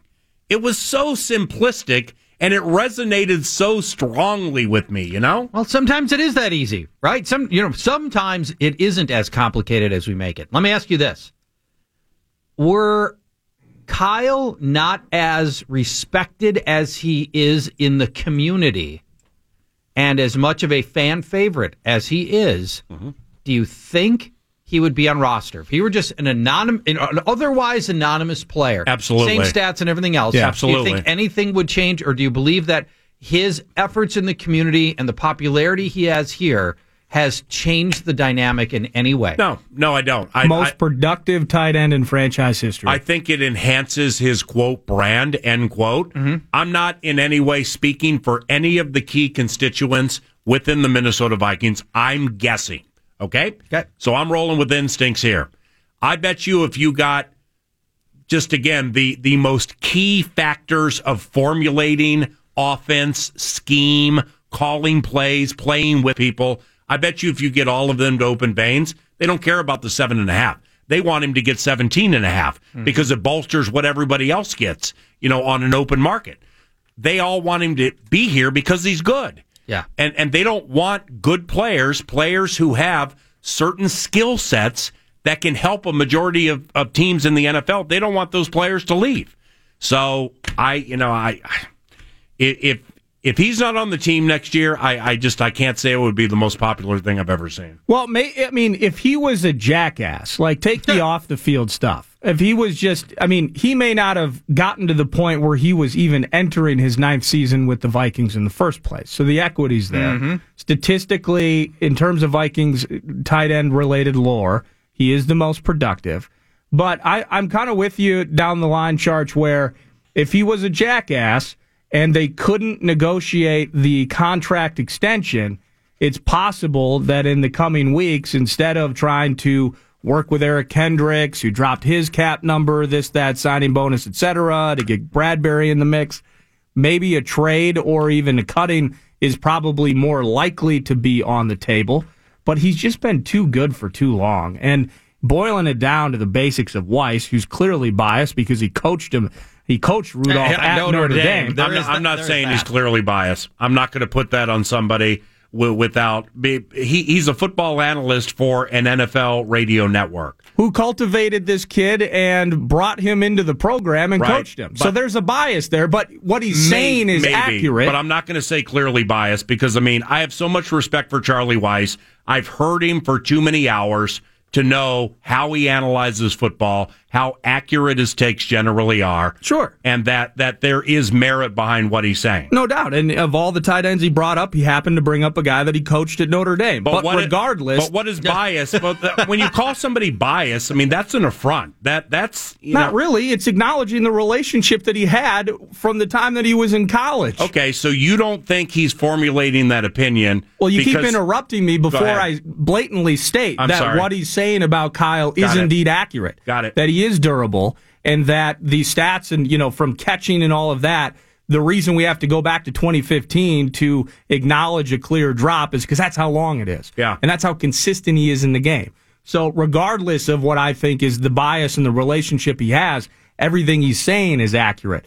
But then that goes down the road of, the equity that he's built here as a person. His college coach loves him. The community loves him. Everybody loves Kyle and wants him to be here, I think. But now we're working on that money end of things. But there is FICA, Fairness in Club Act, where we don't know, and unless I missed it, I don't know if it's been reported, if there is an extension with the team, which I believe Kyle would want. What are his demands? We don't know. You know what? Yeah, if he wants Gronk cash, that's a problem. Right. He sees Thielen and Diggs scoop those chips. Yeah. He sees the quarterback get 3 guaranteed. Maybe, with all due respect, because I'm very fond of Kyle, maybe there's a delusional side of Kyle Rudolph where he thinks he's Rob Gronkowski. Yeah, and he's like, well, Kelsey makes this, so-and-so, I'm as good as them, which that's up for debate, and he wants to make that kind of cash. And if that's the case, that puts the team in a very difficult spot. Listen, if he's coming at you suggesting that he is Travis Kelce or George Kittle or Zach Ertz, then and he wants to get paid like those guys, and then the conversation ends there. Statistically, it's just not the case. Statistically, he's been in that ballpark. No, he has been over the last several seasons. His productivity is nowhere near Travis Kelce. It's not close. From a yards and reception standpoint over the last 3 years, he is one of only 3 guys, and it's Kelce and Ertz in the entire NFL that have been that productive. It's like 2,000 plus yards and 200 or 300 receptions. I forget what it is. He's in that echelon. Those 2 guys are game-changing in and out tight ends who other teams have to game plan around stopping. I understand. When teams face the Vikings, you're game planning to stop Thielen and Diggs and Cooks, and you have to account for Rudolph, but you're not building a game plan around him. When you face the Chiefs, you're building a game plan around stopping Travis Kelce. Right, so the difference becomes maybe the athleticism and some of the dynamic plays. I'm just saying statistically he's in that echelon productivity-wise because the Vikings have leaned on him. But I do believe it is fair to bring up what I brought up to close. I'm a 2 sides of the story guy, very journalistically objective. You're very unbiased. That's the key there. We don't know if Kyle, the assumption is from yours truly, that Kyle would take a career closing extension from this team. I played 9 years. Say I go 12 to 14. I want it all to be here. But we also don't know what his demands are for guaranteed money. All right, got this 7.5. You guys are digging for nickels and dimes between couch cushions to pay Garrett Bradbury, so you got to restructure the linebacker. So he recognizes the vulnerability of the situation. And, maybe he has a bottom line number where I'm not restructuring or extending unless my new guarantee is this and my yearly deal is this. Well, I think it has gone that way. But maybe there's some delusional to that side of it. And if there is, then the team's they have to look to elsewhere. Right. I mean, if that's really if he really thinks that he needs to get top 5 tight end money, then the conversation it's just over, and you need to start planning contingencies on what you're going to do with life without Kyle Rudolph either this year or next. The only alternative to him asking for a number that may be delusional is that the team is offering him an insulting amount of money. So you have to look at how they've locked up a fair number of their core players. Yep. And you have to say, okay, those all look in the mix. They just gave a record number of dollars at the time to the quarterback. Did they insult him with an offer? The Brzezinski and these guys, is that the vibe you think that? So it's two alternatives. Yeah. They either just offered an insulting, awful amount of money that Cole Hicatini would not be impressed with, or is the tight end looking for a little too much? We go to touting at 11 a.m., 9 to noon, back after this. You're listening to PA in Charge. It's a Friday football feast, 9 to noon on the Fan Studios.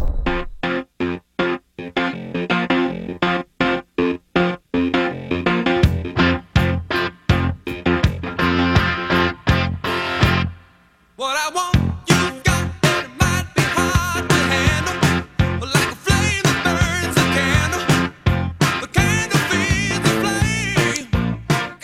Yeah, what I got, full stop. But winter is coming. We know what's coming with it. We can't face it alone. So when Daenerys, Sunday night, show finale, not just season finale, show finale. It's over. Yeah, the pop cultural phenomenon, Game of Thrones. Mm-hmm. When Daenerys is on a dragon, facing known Targaryen Jon Snow, Yeah. and potential Targaryen Tyrion Lannister, and wants to enflame all of them to assume the throne. And she says Dracarys, and the dragon does not blow flames because it will not kill its own blood. What happens after that? That's the theory you're going with. Yeah. So are you saying Tyrion is a Targaryen? Been saying it for 2 weeks. Okay. Yeah, he's been on that train for a while. All right. Wrong so far, like most takes. All right. So then what? So in this scenario, Daenerys is up on a dragon. Mm-hmm. She asks the dragon to flame those two to death. A dragon, which to this point has only ever obeyed her commands, decides not to. Yeah. Right. Then what happens? Jon Snow cuts off her head. She gets off the dragon because and she's the dragon's pissed just off. going to let that. Or she could be standing next to the dragon. Won't the dragon just? What? The dragon wouldn't just eat him? No.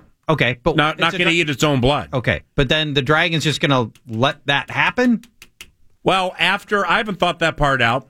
After he's not a screenwriter. I mean, he's well, listen, it's reasonable to ask the follow-up to this take. Okay, so well, you play it out just a little bit. Yeah, it's also reasonable, zany, and or inaccurate as it probably will be, to come up with a take that is out of the ordinary, as opposed to, for a month and change, predicting Sansa Stark ends up on the throne, which is the most en vogue popular take of all of them. You know where it's not popular? Because it makes sense. That's why you bet favorites. You know where it's not popular to say Sansa's going to be on the throne? Where? Las Vegas. Yeah. Bran has moved to minus 500. Stupid. Might be minus a fixed 500. race.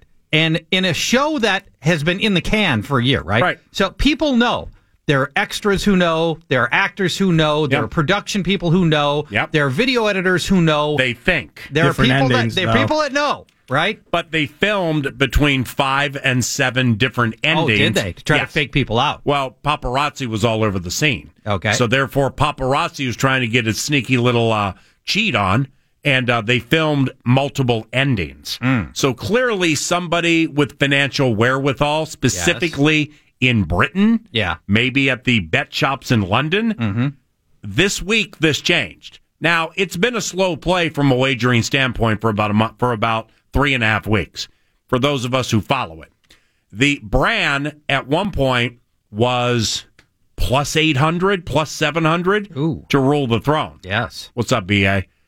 Then all of a sudden, within the last 3.5 weeks, he went to plus 400, plus 240, into the penultimate, as I shared with Follow the Money, because I asked Mitch and Paulie, why is Bran even money to rule the throne? Where is this coming from? And they didn't have an answer. After the penultimate, he went to minus 500. Minus 500. Right. So somebody, well, see, but like with prop wagers like this, maximum wager most places is 250. Yeah. Maybe 500 at certain spots, but to move it, but there's been a fair amount of action on this. There has. So to move it from even money to minus 500, I mean, there are people betting this like the show has already come to a conclusion. Well, and that's why you get plus 400 value on Sansa. 200 on Sansa you scoop $1,000, which is tempting, by the way. But my worry now is that just so many people know that somehow Bran's going to go from his wheelchair at Winterfell all the way to the smoldering remains of a throne in what's left of King's Landing. Yeah. I don't know. Now, it could be that he's just everybody else is dead, and by default, he's the last guy standing. Right. And that might be your most plausible scenario. Wouldn't that be how an otherwise inert character ends up winning? How exhausted is the guy that has to push Bran to King's Landing? Though? Wouldn't that be the most? Wouldn't that be the most emblematic finish for a character like Bran? Yeah. For everybody to be gone, and he just falls into the throne. Yeah, that's the only way he could get it, unfortunately. And how disappointing is that, given that he is the most boring, flat character out of the whole thing. Yeah. Milquetoast. His only role has been to sort of stitch together the story in a few key places over the course of 8 seasons. Yeah. No personality, no interest in ruling, no suggestion that he could ever even be a ruler. Right. And he's going to win. And he rarely impacts. What's the point in knowing all this stuff, Bran, if you're not going to throw us a bone in big spots? And he really hasn't done that. Now, what if everybody dies and it's Samwell and Gilly and it's their world to start over again? Now, Samwell's a very likable character. Yeah. I've never looked at him compelling enough to rule the Iron Throne. Agreed. But there's nobody left. He is a very, if there's nobody left, I mean, I'm in on Sansa, but I'm just throwing stuff out there. There could be nobody left, period. You and I used to talk about this, joking around, where I was like, I either think the Night King rules the whole thing, or there's a tumbleweed blowing through King's Landing, and nobody's left. And that's a very real scenario. That would be Game of Thrones-esque. It really would. To just melt the whole thing down, and that there's just tatters, and there's virtually nobody left. And, until Danny torched all the tumbleweeds. Now there's nothing. For much more on the season finale, Game of Thrones, don't forget our podcast, Men of the North, The Unsullied. The podcast is Men of the North, The Unsullied, available at KFAN.com and via the free iHeartRadio app. Senor Spotty and the Analyst are in studio next segment. Take a peek at the Preakness, talk Stanley Cup playoffs, and PGA. Back after this. You're listening to PA in Charge. It's a Friday football feast, 9 to noon on The Fan. The Fan. She was born in Maximum Security keeps on fighting. War of Will is there too as they come to the final furlong. It is Country House on the outside. Maximum Security, so dead game. He keeps battling on. Maximum Security. Country House 1-2 down to the line. Maximum Security wins the Kentucky Derby. So for the first time in the history of the Kentucky Derby, the horse that crossed the line first has been disqualified. After the objection, Country House wins the Kentucky Derby with Flavien Prat at 65 to 1, one of the longest shots in history to win the Derby.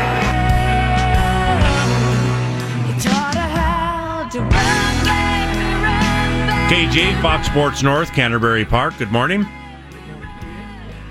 Good morning, PA. Good morning, BA. Brian Aragoni, analyst, Canterbury Park, coming up on 5 years. Longtime horse racing fan, Brian Aragoni. Good morning. Good morning. Paul Charchian, Paul Allen, Friday Football Feast. And for the next couple of segments, we analyze Preakness 2019, look back at Kentucky Derby 2019. In segment number 2, this quintet of elite horse racing minds we will unveil the horses we like in the Preakness tomorrow. That race is scheduled for right around 5:45 Cornfields time. Watch and wager on it at Canterbury Park. If you can't make it to the racetrack tomorrow, you can advance wager said race today at Canterbury, where we race this evening at 6 o'clock. We will give out our selections and potentially suggested routes of wagering, segment 2.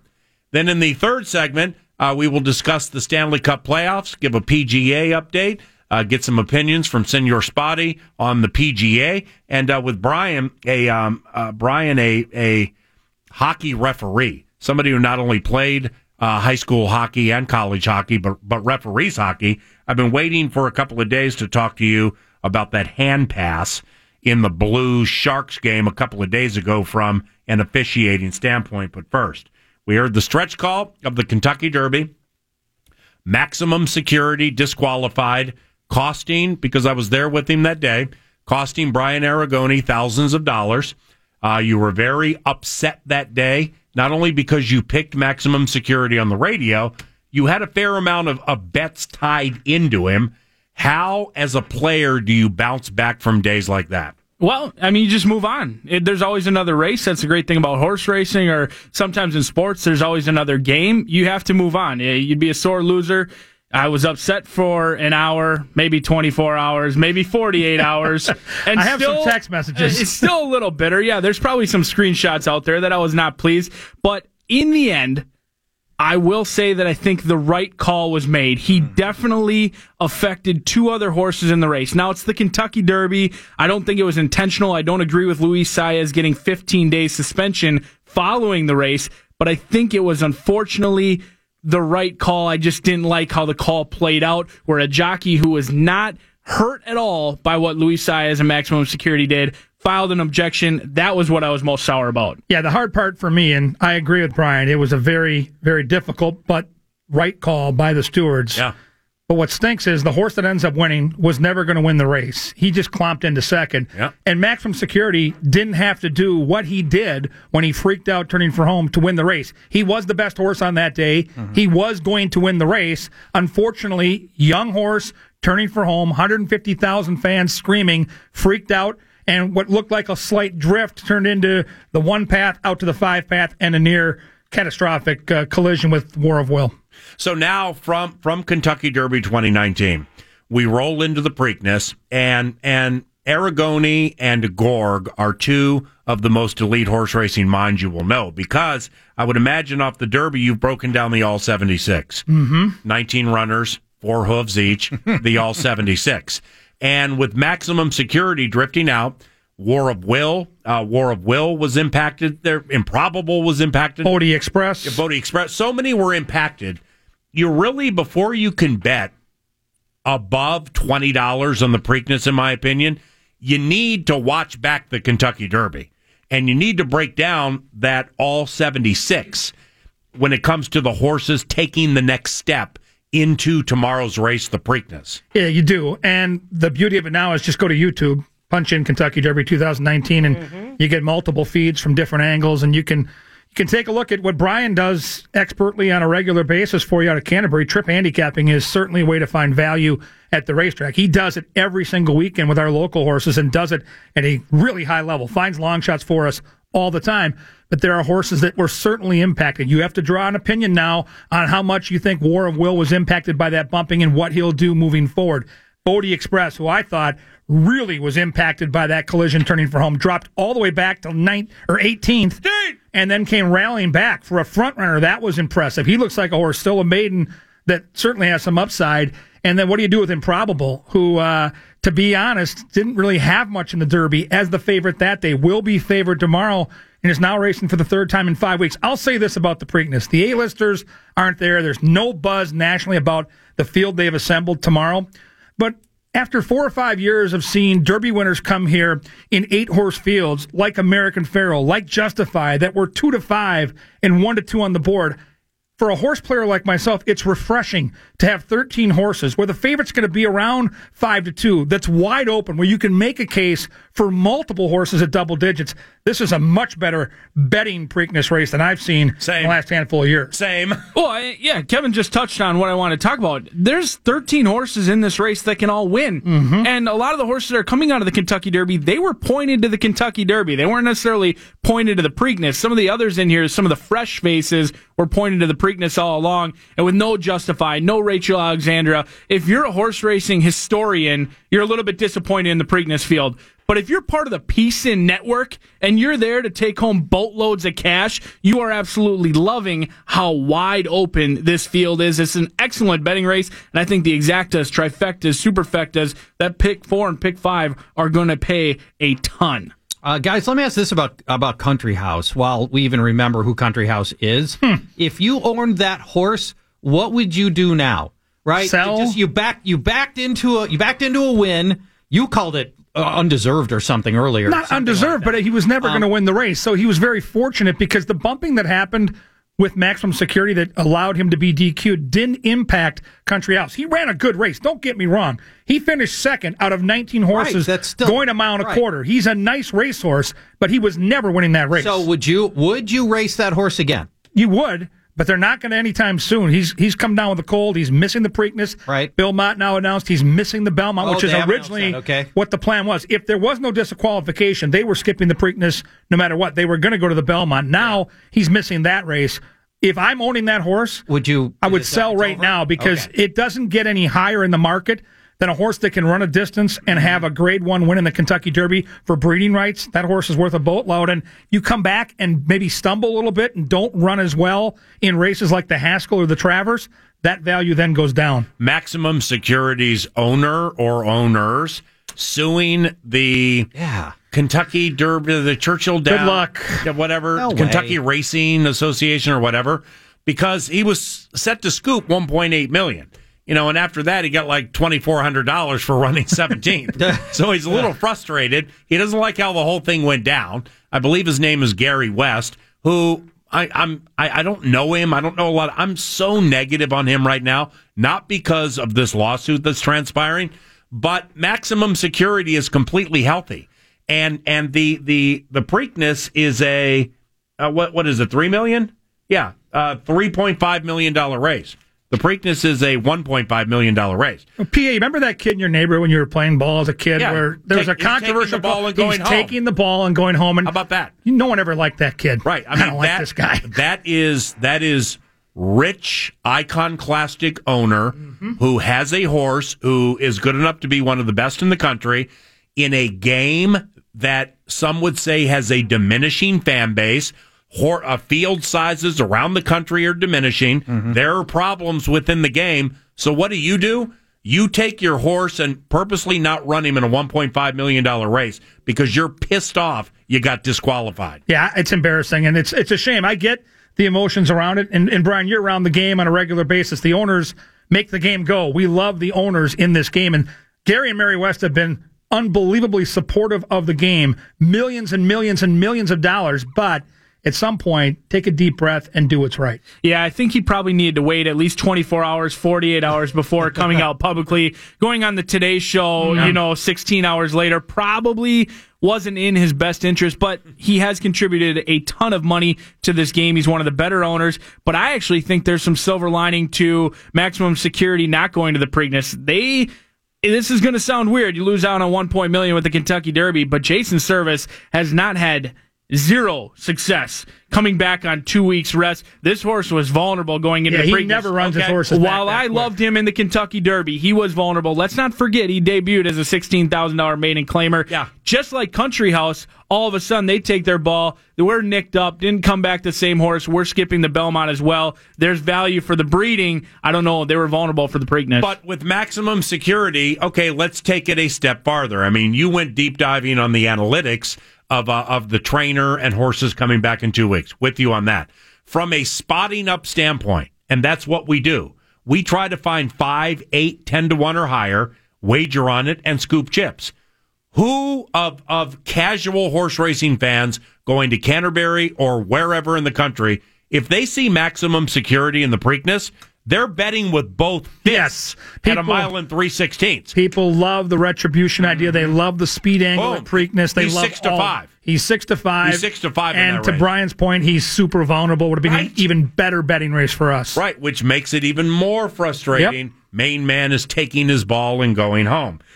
So when the producer Miko Pinkai asked me this morning, top of the head, do favorites generally win the Preakness? It's Yes. like we're on a string of short price horses in the Derby, like 7 consecutive years, but it wasn't like that before. Isn't when you get to the Preakness, don't the win prices go way down? Yeah, the trend the last 20 years has been horses win this race that come out of the Kentucky Derby, and you normally get the top 3, 4, 5 finishes in the Derby. This year, you get none of the top 3, so that does change the equation, but we've seen so many horses repeat. It wasn't just the almost Triple Crown winners, where we saw horses win the Derby, win the Preakness, and then have their heart broken in the Belmont. That happened 5, 6, 7 times, and then we saw 2 Triple Crown winners that also won as odds-on in the Preakness, so those numbers certainly are shaded towards low-priced horses and everybody that ran in the Derby. Well, and that's the allure of the Triple Crown, is how difficult it is not to win just the Kentucky Derby, Preakness, or Belmont, but to win them, all 3 of them, because it is testing on a horse to come back on 2 weeks rest. And the way the point system is set up, the best 23-year-olds make it to the Kentucky Derby. But since it's so taxing on those horses in the Kentucky Derby, very few of them go back to the Preakness. So oftentimes, the Kentucky Derby winner is taking on some fresh faces. While they're fresh, they didn't make the top 20, taking on a little lesser caliber, and that's why you're seeing favorites come home in the Preakness. Charge, in closing, and you probably have heard it, and we're not going to regale in the story in elongated fashion. But have you ever heard Kevin's story of Thunder Gulch winning the 1995 Kentucky Derby? I don't think you have you? I don't think so. Yeah, we did this already. No, not on the radio we didn't. Yeah. But we're not going to do the full thing. I'm just going to paraphrase it. Come on. Okay, when it comes to bad beats. It's 1995. How old were you in 95? I was born in 67, so 28.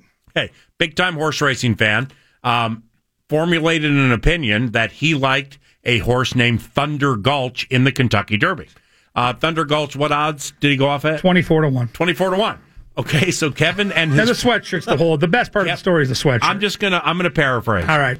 Kevin and his friends go to Louisville to the Kentucky Derby. Wow. To watch his favorite horse. Okay. And to bet on his favorite horse. Yes. They developed sweatshirts. Thunder Gulch orange and blue sweatshirts. Wow. So they had is the rider wearing orange and blue? That's the silks, yeah. Okay. Michael Tabor silks, Yeah. yep. So I love Thunder Gulch. Like that all over the place. They go there. Fistful of money. Fistful of dollars. Get to the Derby. Lines aren't bad. And for whatever the reason, Kevin decides to not bet. No, I had the bets in my hand. I had the tickets in my hand, and the lines were long, so I made my bets early. Then it's a minute to post, and I'm second-guessing myself. Yeah. And my mom, when I was a kid, always said, if it looks too good to be true, son, there's something wrong here. And now you blame your mom. No, but Gary Stevens is the number 1 jockey in the country. D. Wayne Lucas, the number 1 trainer in the country. 24 to 1. This horse 24 to 1. What's wrong with this picture? So I said, you know what? I'm going to the window. It's a minute to post. They're approaching the gate. There's no one left to bet. They've all made their bets. Yeah. This old guy at the window is just picture what you expect at Churchill Downs with a minute to post. I'd bring my stack of tickets up. Sir, I want to change these tickets. He grabbed the tickets. He stopped himself. Son, are you sure you want to do this? Yeah. I said, yeah, I'm taking all this money that I've got on the 11. The best. And I'm going to put it onto the 10, which is a horse called Teano Run with Jerry Bailey, who's about 10, 12 to 1. Yeah. Switches the tickets out. Yep. Horses load the gate. Off they go. Watching the race. Remember that conversation we just had covered up, all dressed up, ready to go? Yeah. Halfway through the race, I say a word I can't say on the radio, turn to my buddy and say, I'm blanked. Because Gary Stevens is sitting on a loaded gun. And Thunder Gulch rolls to the lead. I walk away ready to throw up. And just as I'm walking away, they turn for home, and all of a sudden I hear the track announcer, and here comes Tejano Run! And so I spin back, run back to the TV. Thunder Gulch has the lead. Tejano Run's charging down the stretch, and Tejano Run runs second. And the move cost me $18,740. So that would be an L for today? Now, this is before cell phone, so I get home and had told everybody in town what I was doing. Thunder Gulch. They're all excited for you. 38 messages on my phone with congratulations. $8. So that would be an L for today? And he had to leave the racetrack in his super special Thunder Gulch. I love Thunder Gulch sweatshirt. Unbelievable. It's one of my all-time favorite stories. This quintet of horse racing minds will release horses we like in the Preakness around the corner, but first.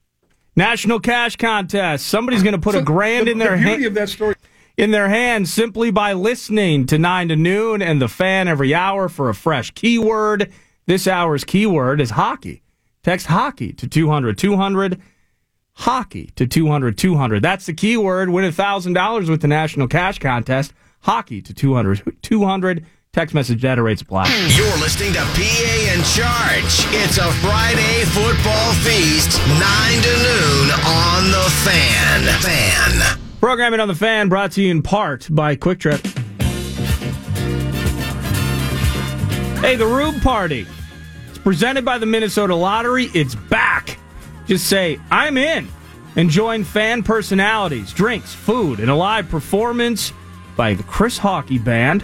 I think there's an Ask Me Anything bit at like 8 with Common and Barrero. Super show on stage at Poorhouse. That's downtown tonight at the Poorhouse in Minneapolis. Doors open 6 p.m. Chris Hockey Band starts around 9. I mean, it's a full night of festivities. So again, get there this evening. Poorhouse, downtown Minneapolis. Not only that, though, by the way, Minnesota Lottery putting a lot of this together.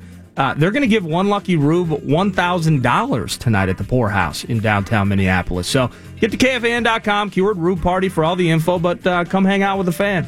KG. PA. Are you familiar with Johnny the Mouse Mickelson, captain of the 83 Wayzata Club hockey team? I'm quite familiar. He sent me a text 2.5 minutes ago. Sorry, just got to my radio and only heard the tail end of the Thunder Gulch story. Jesus. Can you guys please repeat it? I always love that one.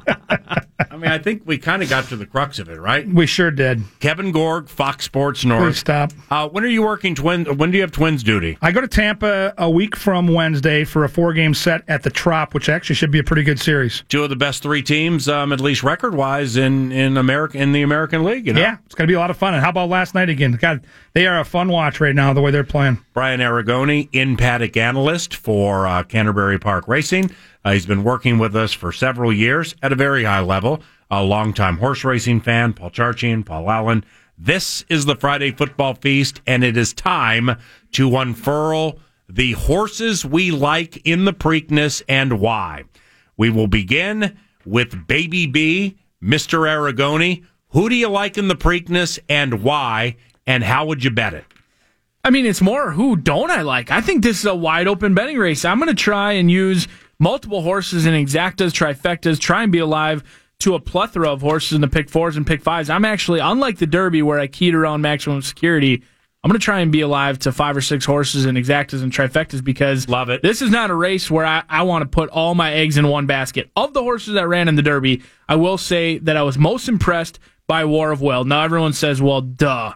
But War of Will, while it looks like an 8th place finish beaten by 4 lengths, this horse was game. Even after the trouble, he fought on well. He tired very late. Now cuts back in distance, draws the 1 hole again, which Mark Casse has said, you got to be kidding me. Yeah. But why can't they get the same trip they did last time, minus almost having their front quarters taken out? I think that horse is in with a chance, certainly. I am against Improbable. I do not like Improbable. This horse went off as the favorite in the Derby, went off as the favorite multiple times earlier this year, including the Grade 2 Rebel, and is 0 for 3 as a 3-year-old, and now is going to be heavily bet again. Mike Smith, he took off Corey Lanery in the Derby. He hops on. Irad Ortiz goes to Bourbon War. I'm going to play against Improbable. Now, I'm not sure if I have the guts to leave him off my pick 4s or pick 5s, but Improbable will likely not be in my exactas or trifectas because I'm going to spread as deep as I can without the favorite. Tell me about the jockey change. Did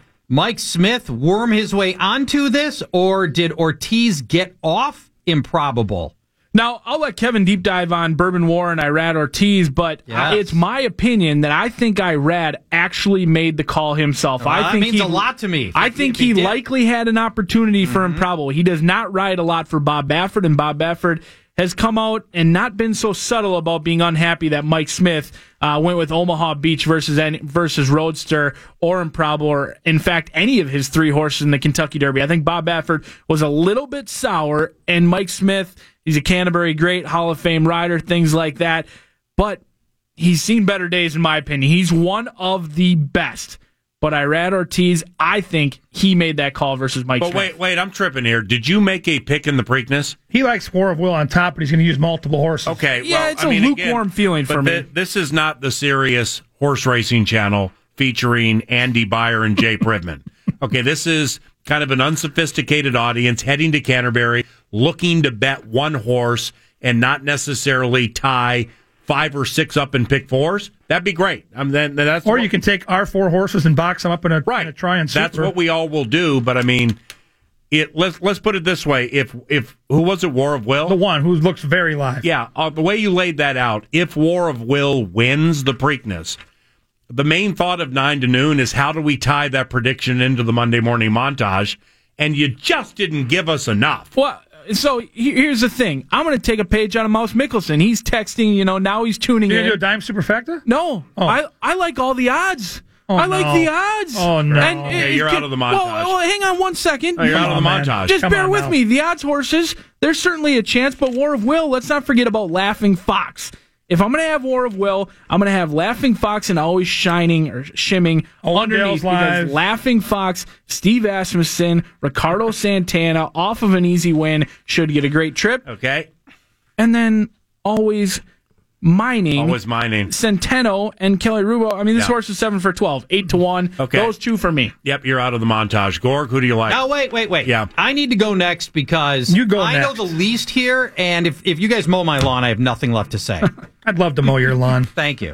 Okay. I think Bourbon War is going to win this, and I don't understand the 12 to 1 odds whatsoever. Okay. We already talked about the jockey. We love Ortiz, and I think Ortiz has ridden this horse 4 straight times. I like that part. I love the consistency of the speed ratings, and it doesn't hurt to have a late pace horse in a race this long. They add blinkers. That could be a factor here as well. And when I roll it all together, I love the consistency. I love the graded race. I love the experience, and I love the jockey. So I am on Bourbon War first, and then I'm really intrigued by a 30 to 1 horse named Signal Man. He's been in 5 Grade 1 or Grade 2 races, which is a big distinguisher by itself in this field. He's finished in the money 4 times, and he's at 30 to 1. He's posted speed ratings that are consistent with the very best in this field. Signal Man at 30 to 1 is an amazing, I think, exotic play. I am going Bourbon War over Signal Man, and that's my play. You're going to be rich. In an exacta? In an exacta. And are you going to bet Bourbon War to win? I am. So I'm not boxing. I'm exacta-ing. KG. Yeah, I think his Signal Man take is interesting because I wrote down Exotics Filler when I handicapped the race. This is the kind of horse you need when you hear Brian talk about those trifectas and superfectas at a huge price. That horse can certainly hit the ticket. I'm with Charch on this one. I don't think we're going to get 12 to 1. I think it's going to be closer to 6 or 7 to 1. I'll take it. Irad Ortiz, you mentioned, one of the elite jockeys in the country right now. And here's what I love about this horse. The pace in the race is going to be honest. You have 13 horses. 5 of them have natural speed where they want the lead or they want to be near the lead. He's going to save all the ground because the horse to his inside, War of Will, is a pace presser. He'll draw right over to the rail. He'll save ground. He's a fresh face. I don't like the favorite. I'm with Brian. I'm against Improbable. I will not be using him on my pick 3s, pick 4s, and pick 5s. I am 100% against the favorite. It's Bob Baffert. If he wins, he wins. He'll pay $6.60 and I'll go home. That's fine. But I think there's value in this race. The other horse I like with Bourbon War is the 5 a little bit, Owendale. Talk about speed ratings. His 98 buyer figure towers over this field that he earned last time at Keeneland in the Lexington. Comes back with Bullet Works, sharp right now, Florent Giroux in the saddle. Those are the 2 horses I'm keen. I think the pace is going to be electric. I love Bourbon War in this race. Can I ask you guys about Always Mining, which caught my eye, and I want your help as experts. What do you do with a horse that has won 6 straight races, but none of them are graded races, and he's only gotten stronger as he's added length? What do you, for me, that's just too much of a class jump, so I struggle. Yeah. What do you guys think about Always Mining? Well, what you do is you get your horse racing minds together, and you realize the most lethal adage or angle in horse racing, KG, BA, is what? Speed. Speed. Let alone lone speed. So, when Always Mining jumps out of the gate and opens up 3 or 4 lengths on the field and never looks back. Wow. Yours truly. Really? What I do is I get into my wallet and I go up to the individual taking the bets at Canterbury Park, and I say, here's the deal. I want $10 to win on number 7 in the Preakness, and I want you to push that button until is it Scott or Clark? It's got to be Scott, right? Until all of Scott County runs out of paper. Because, ladies and gentlemen, here we go. Always Mining will be your 2019 Preakness champion, and he leads it wire to wire. And I am going to nail the Preakness at about 6-1. Nice. Can I get a witness? Does anybody like my horse? This feels like deja vu to Mendelssohn. I think the last time he hit the paper was Mendelssohn. No, this horse has. It was the Gotham horse or the Wood horse 2 weeks Tacitus. ago. It was Tacitus 2 weeks ago. Who didn't run poorly. No, this horse has a shot because normally you look at the local horse, to Charcher's point, you don't see any graded races, and you're like, he's bringing a knife to a gunfight. But this year, none of the top horses are here. It's the B-listers. Right. So this horse has the hometown advantage. Does have the speed, but I think there'll be company up front. I like that pick. I do. I like that pick a lot. I'm not sure if I'm using the horse though. Yeah. Did you have Warriors Charge on your racing form or Market King? Because you are a far cry from lone speed. Warriors Charge, just took the last 2 races at Oaklawn Park, gate to wire in front running fashion. Thanks, Andy Meyer. And Market King. I mean, those two. Great. Always Mining is not. It maybe not even be on the lead. Okay. He sat off of it last time. I think he'll have to sit off at PA. Thanks, Eddie Olczyk. Yeah, but I think he's got a big shot. But you get Centeno, and you've been running against some of Laurel's finest, which is a little different than Kentucky Derby for sure. Yeah. And this horse is in with a big shot. Now, I will give you some Monday morning montage. I'm 6, maybe 7 deep. No improbable. And I'm sorry, KG, I love your handicapping. No Bourbon War. If that horse wins, all my tickets are done. Well, you can tear him up right now because Bourbon War is going to be there when the real running starts, my friend. We'll see. He's coming down that stretch, and he's coming hard. I mean, he didn't really come down the stretch at all last time. He was let me ask you this. What do you running make against of the last Florida time, Derby? Chief? No, he was running against Maximum Security. And who else? Well, he lost to a maiden. Have you heard of Bodie Express? How about Code of Honor? How do you run in the Derby? That's the take, right? It's you look for a live race, and the race Florida that he comes Derby out and the Arkansas Derby clearly were the class 2 live races in the Derby. Correct, and I really believe until I crush Game Winner in the Belmont, who by the way had a ridiculously bad trip in the Derby. Don't forget Belmont. We are crushing Game Winner. Maybe the worst. He had a worse trip than Warren. He might have been best that day, but my point is, this horse at 6 or 7 to 1 charge. Run, don't walk to the windows. You can key him. You can bet him to win. Every try, every exact. I'm talking about the Preakness, Bourbon War. Back to Bourbon This horse will leave them punch drunk on Saturday. Nordo, Miko Pinkai. Give me a winner of the Preakness and make it montage worthy. Well, hold on. What's the Miko Pink Eye thing from? Lafitte Pink Eye. He's a world-class jockey. Jr. is one of the most famous jockeys. You don't have Pink Eye. And his name's Pink Eye? Pink Eye. Okay. Sorry, it's Pink Eye. He's nicknamed Fart Pillow? Like what? No, Meat Sauce couldn't be here. No, that's a tremendous. We're not putting the nickname Stink on you. Okay. Thank God. It didn't have anything to do with that. It's Lafitte Pink Eye Jr. I'm calling it's either Miko Pink Eye, McCarron, or Shoemaker. I get you guys are all negative on Improbable, and I know that he fails as a favorite and this, that, and the other thing.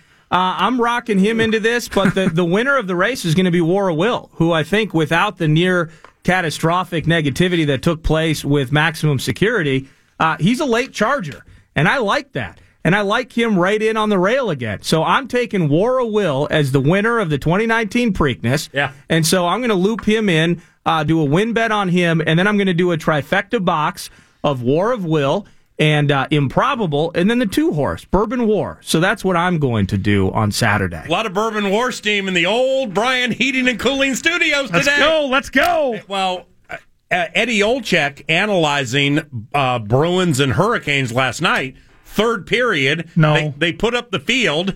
Okay, he was so high on Bourbon War. Oh, no. I swear to God, for the first time in his life, Doc Emmerich's going to go to the ATM and find a way to bet this race. I mean, Too much steam. Our guy Edzo, time to switch. was all over Bourbon War during the hockey game last night. I couldn't believe it. I'm watching NBC. He's talking about Bourbon War, but then he's saying how he's going to play his tickets is exact as who he's using underneath. He's using 5 or 6 underneath. Yeah. He literally laid out exactly how he's going to go to the window and read it to the teller. Yeah. Wow. Yeah, it was big exacta box, trifecta, superfecta key, the whole thing. Smells like 5-1. Okay, recap. Yours truly in the 2019 Preakness predicts number 7, Always Mining, will be the winner. Paul Charchian? I predict Bourbon War will be the winner. Signal Man will come in second. KG? Preakness Saturday, number 2, Bourbon War, charging down the stretch to win the 2019 Preakness Stakes. Baby B? The other War of Will, down on the rail, was all dressed up last time. He gets the win this time. Miko McCarron? War of Will win the 2019 Preakness. Back after this. You're listening to PA in Charge. It's a Friday football feast, 9 to noon on The Fan. The Fan.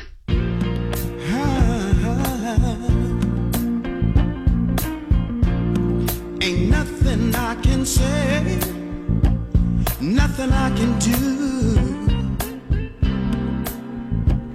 I feel so bad, yeah, I feel so blue. 46 minutes past the hour. BA Brian Aragoni, Kevin Gorg, Paul Charchian, PA in Charge on a Football Feast Friday, final segment. Preakness Stakes tomorrow at Canterbury. We race at 12:45. Bet it tomorrow. Advance wager it today at Canterbury if you can't make it tomorrow. Stanley Cup playoffs continue this evening. San Jose Sharks and St. Louis Blues. San Jose jumped up 2-1 in that series after a controversial victory at St. Louis in Game 3. Main man Brian Aragoni not only skated at a high level for Hill Murray, but he has been a hockey official for many, many years. When being officiating trained, when you saw the hand pass bit and knowing there are 4 refs on the ice who had the opportunity to see it and none of them did, just like what was going through your head? You know, I don't really know how it played out. So in officiating, when you're at the college ranks or in the NHL ranks, there's 4 officials, 2 referees and 2 linesmen. The linesman job are offsides and icings, and then you also have the hand passes and high sticks. Now, typically a referee, an experienced referee, will say, give me first crack at the high stick or hand pass when it's in the zone.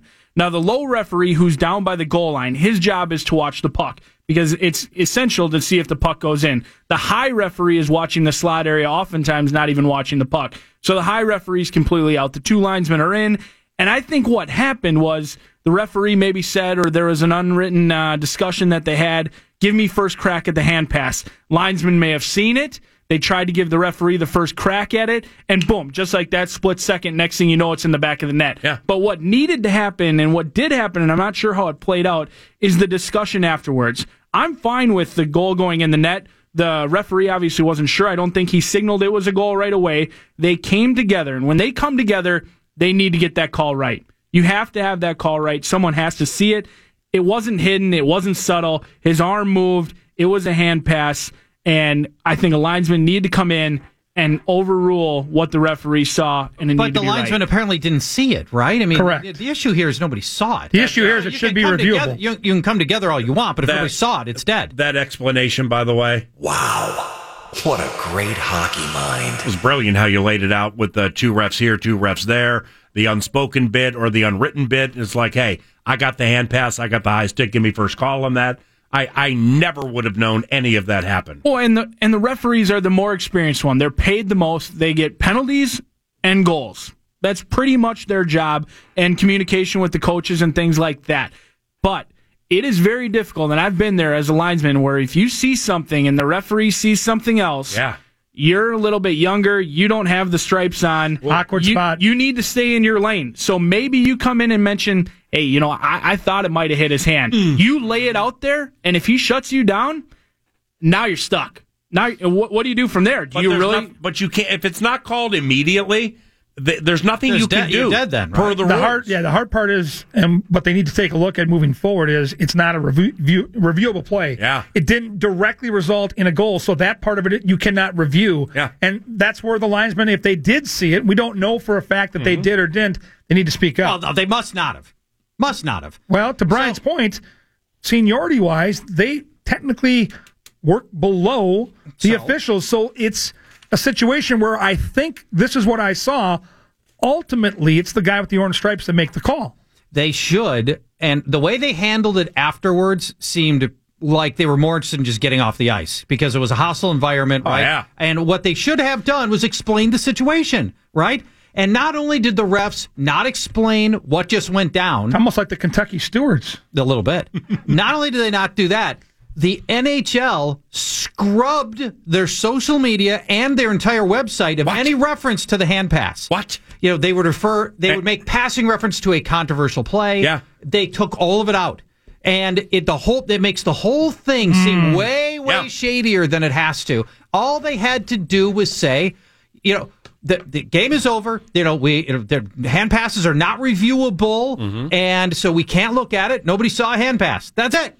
I think it's a testament to a bigger issue here we have here. I mean, the Kentucky Derby, the stewards there, they didn't even answer questions. They went out, read a statement that they could have just released, and then took no questions. The New Orleans NFC Championship won't even get started there. Yeah. But all of a sudden, officiating is on the forefront, and they're just sticking their heads in the sand, and that only makes things worse. Now, I think there's going to be some major changes. You go back to the San Jose Sharks, where they got a 5-minute power play from a questionable to non-existent 5-minute major where 4 referees saw that play and nobody raised their hands, and then all of a sudden he's laying lifeless on the ice and bleeding from his head, and now we have a 5-minute major. They're going to go back and look at it, but I think there's a possibility that they called it a goal thinking that it could be reviewed, thinking that it happened so quickly that the hand pass was right there. Yes, it wasn't hand passed into the net, but maybe we could review the hand pass after. I'm not sure. They have to know what they can and can't review. It was never going to be reviewed, and then there was all kinds of drama. The GM of St. Louis pounding on the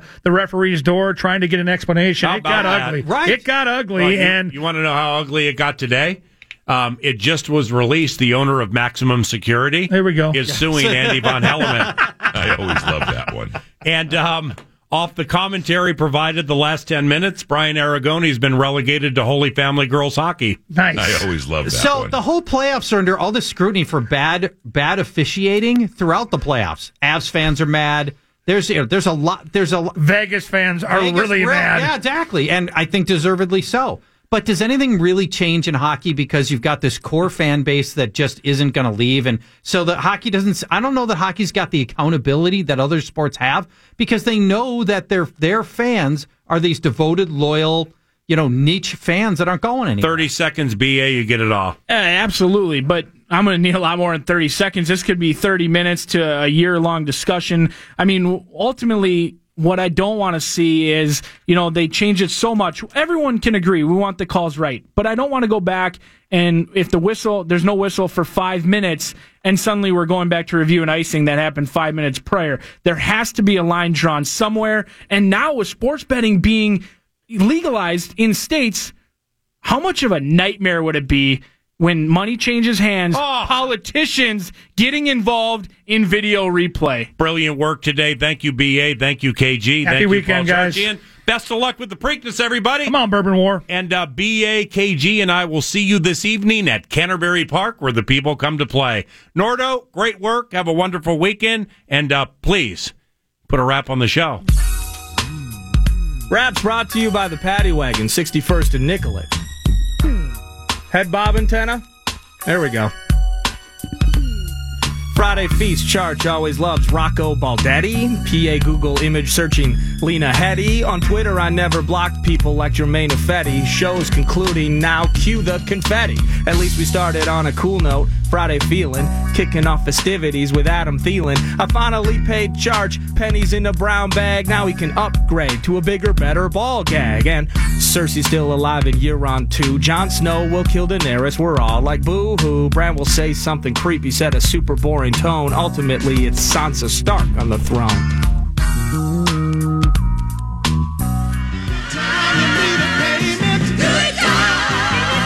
I love it, baby. Woo. Hold on to your butt. Hey, have a seat for a second.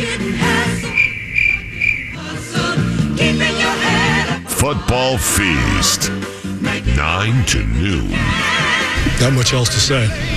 It's been a joy. Have a good night. Time for 2 more. Good time. Scratching and surviving. If it's good news or money, leave a message.